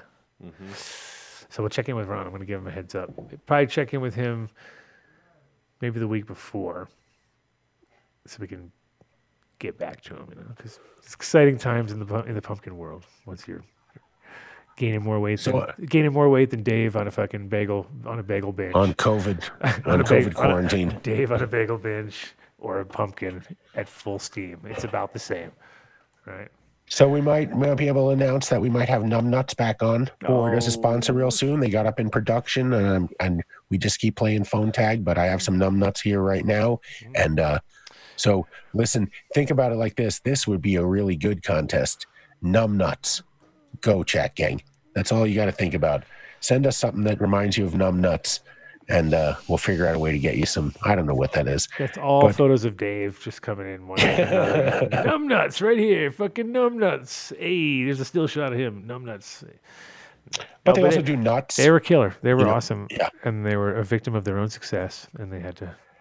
They sold out real fast. It was like all of a sudden you couldn't get it. I was like, what? No.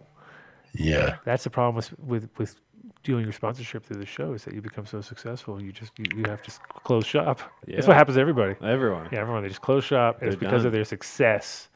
Nothing else. Yep. It's always. Yeah. So next week, I hope we'll have Mike Denver and fucking. Yeah, so anybody out there in the chat world who listens to the show, so I've had this interesting exchange back and forth with the young Terps. And we're going to stand next to each other against the wall. And he comes alive and he says he wants to do the show, and then we don't hear from him for 4 months. And then he comes alive again. He says he wants to do the show. So if you're connected with him, tell him we're good people. He should come on the show next Friday and have some fun with us. I don't even know who he's talking about, do we? Young Terps. The Young Terps guy speaks Terpanese. The Terpanese guy, of course. Well, that's because you don't speak Terpanese, bro. Bro. Mark, I'm going to put you in touch with him then. Terps, you speak Terpanese with him? Terps, bro. You're good. You got it. You got it. All right. Yeah, you're like old world Terpanese. And I feel bad. I couldn't remember the name of the dispensary last week in Eugene that I really enjoyed. It's Flower of Life in Eugene. Morgan's the owner. They're great people there. So if you're in Eugene, head over there, and I guarantee you will be very impressed with what they got going. And really shout out to Jared at Sugar Top Buttery. I really appreciate you, man. You showed us the way to brand joints back in the day. So I hope you're still around and kicking ass. That's what I got. Yeah, I think if we can get Mike Denver, I'll get James Loud on, and we'll cover 2 bases. Bam, we'll have it all. Sounds good. Yeah. And then please, you gotta go to Chris Hubbard's site. Google Hubbard Glass. Check the chat gang and check all the links and go to these places. Go. It's $8, man. You have nothing better to do. Exactly. No, $8. You spend $8 on fucking worthless shit. This is something you're going to spend $8 on that'll actually be really enjoyable. South Park moved from Hulu, so there's no reason to have Hulu anymore. So you might as well just get rid of that because there's really nothing else. It's all the rest of it's all crap. So if you're gonna save the money, Hulu money, you take the Hulu money and you fucking flip it over there. Boom, you're learning how to blow glass. But you can watch everything for free on SouthParkstudios.com. Anyways, I know. You don't even need any of this. I know, but it was a time when that was the only outlet, and they were being all difficult about it. Well, South Park started. Well, not with you because you're like a little hacker. You hacked your way. You'd get South Park regardless, no matter how hard it was. Yeah, man. They don't care. Need it. They don't care anyway. But I'm sure you can figure out some stupid thing you're paying. Just go to your phone. Like, oh my god, go to this. If you go to the subscription thing in your iPhone, it's like scary sometimes. You're like, oh my god. There's actually an app you can get right now that you can run your link that'll tell you how much worthless shit you're paying for that you shouldn't be paying for. Exactly. So get fucking $8 out. Go to Chris Hubbard's website. Go to his Patreon account that we put the link to, and fucking start learning. Even if you're just laying on the couch eating fucking bagels and fucking. Oh shit! We forgot to find out if he has got a way for us to enter Done Deal. For Chris? Yeah. You after the show, Dave's number one and only mission. So if he fails, everybody, it's all his fault. Is to get in touch with Chris and tell him to apply the Done Deal, please. And then I'm going to make mushroom bagels too. I think that'll be interesting. Hemp bagels. It's just like if you're an OnlyFan for some skank. It's even less than that. It's even less than that. It's less than a skank. Less than a skank. Less than a skank. Mark knows how much skanks cost, and he's saying it's less than a skank. Male or female skanks. There's both. So. And shout out to Rosendogs again. You made it interesting that David Koresh. That Adam looks like David Koresh. He got me going. I have a cult. I have a cult. You do a split screen. You have to do a split screen, Mark, and get David Koresh up against because that was fucking hilarious. Okay, I like that. So funny. I like that. I'm in the phase. I'm in the I would cut it all off, but maybe I'll let it go. But maybe I'll cut it all off. But maybe I'll let it go. There it is, Patreon. I just got to wait till everyone catches up, and then I'll see. Now I'm almost up to Mark. I'll be next week. I'll be Mark. worthy almost. Maybe 2 more weeks. 2 more weeks I'll be Mark worthy. And then I'll have to... No, he's going to come in like Homer Simpson next week. It's going to be the full fucking terrorist beard again. You watch. It's coming. All right. Yeah, what are you going to do this year? You might have to actually go buy the terrorist beard at the Halloween store. Yeah, because it might not be long enough. Because you know I'm going as a terrorist because that's such a popular costume to have these days. That goes over real well. Right. Yeah. Hot. Well, you never know. I'm not even going to say what I think it looks like. But that's another show. I'll go on the Son of a Bitch and Bastard show. How's that show going, Mark? Oh, yeah. Well, since we went straight into it. I wore my Gringo Loco shirt last week. Did you? Yeah. Did that go over well? Did that go over well? Yeah, it went well. Did it shine a lot? Was it? It was so shiny. Yeah. I mean, shout out to Gringo Loco. Gave me a bunch of shirts. And then when we were hanging out, I was like, oh, yeah. None of them in my size, but that's okay. I mean, I have a hard time with because it was polyester, first of all. And it was white. I don't wear white very often. Yeah. So I gave it to him. And I was like, oh, that is perfect for your show. Yep. And, of course, he killed it, right? You killed it? I killed it. Yeah. They were like, damn. Yeah. Killed it. They were like, Miami, huh? Mm-hmm. And I got this shirt. Yeah. People are going to think you like been there at one point. They're going to be like, wow, how was Miami? You're like, never been there. Never been. All my shirts say Miami. Never been. Random Miami references on every shirt I have. Yep. Crazy. Well. And lest anybody think, I looked it up. The meteor is called Apophis, and it's April 13th, 2029.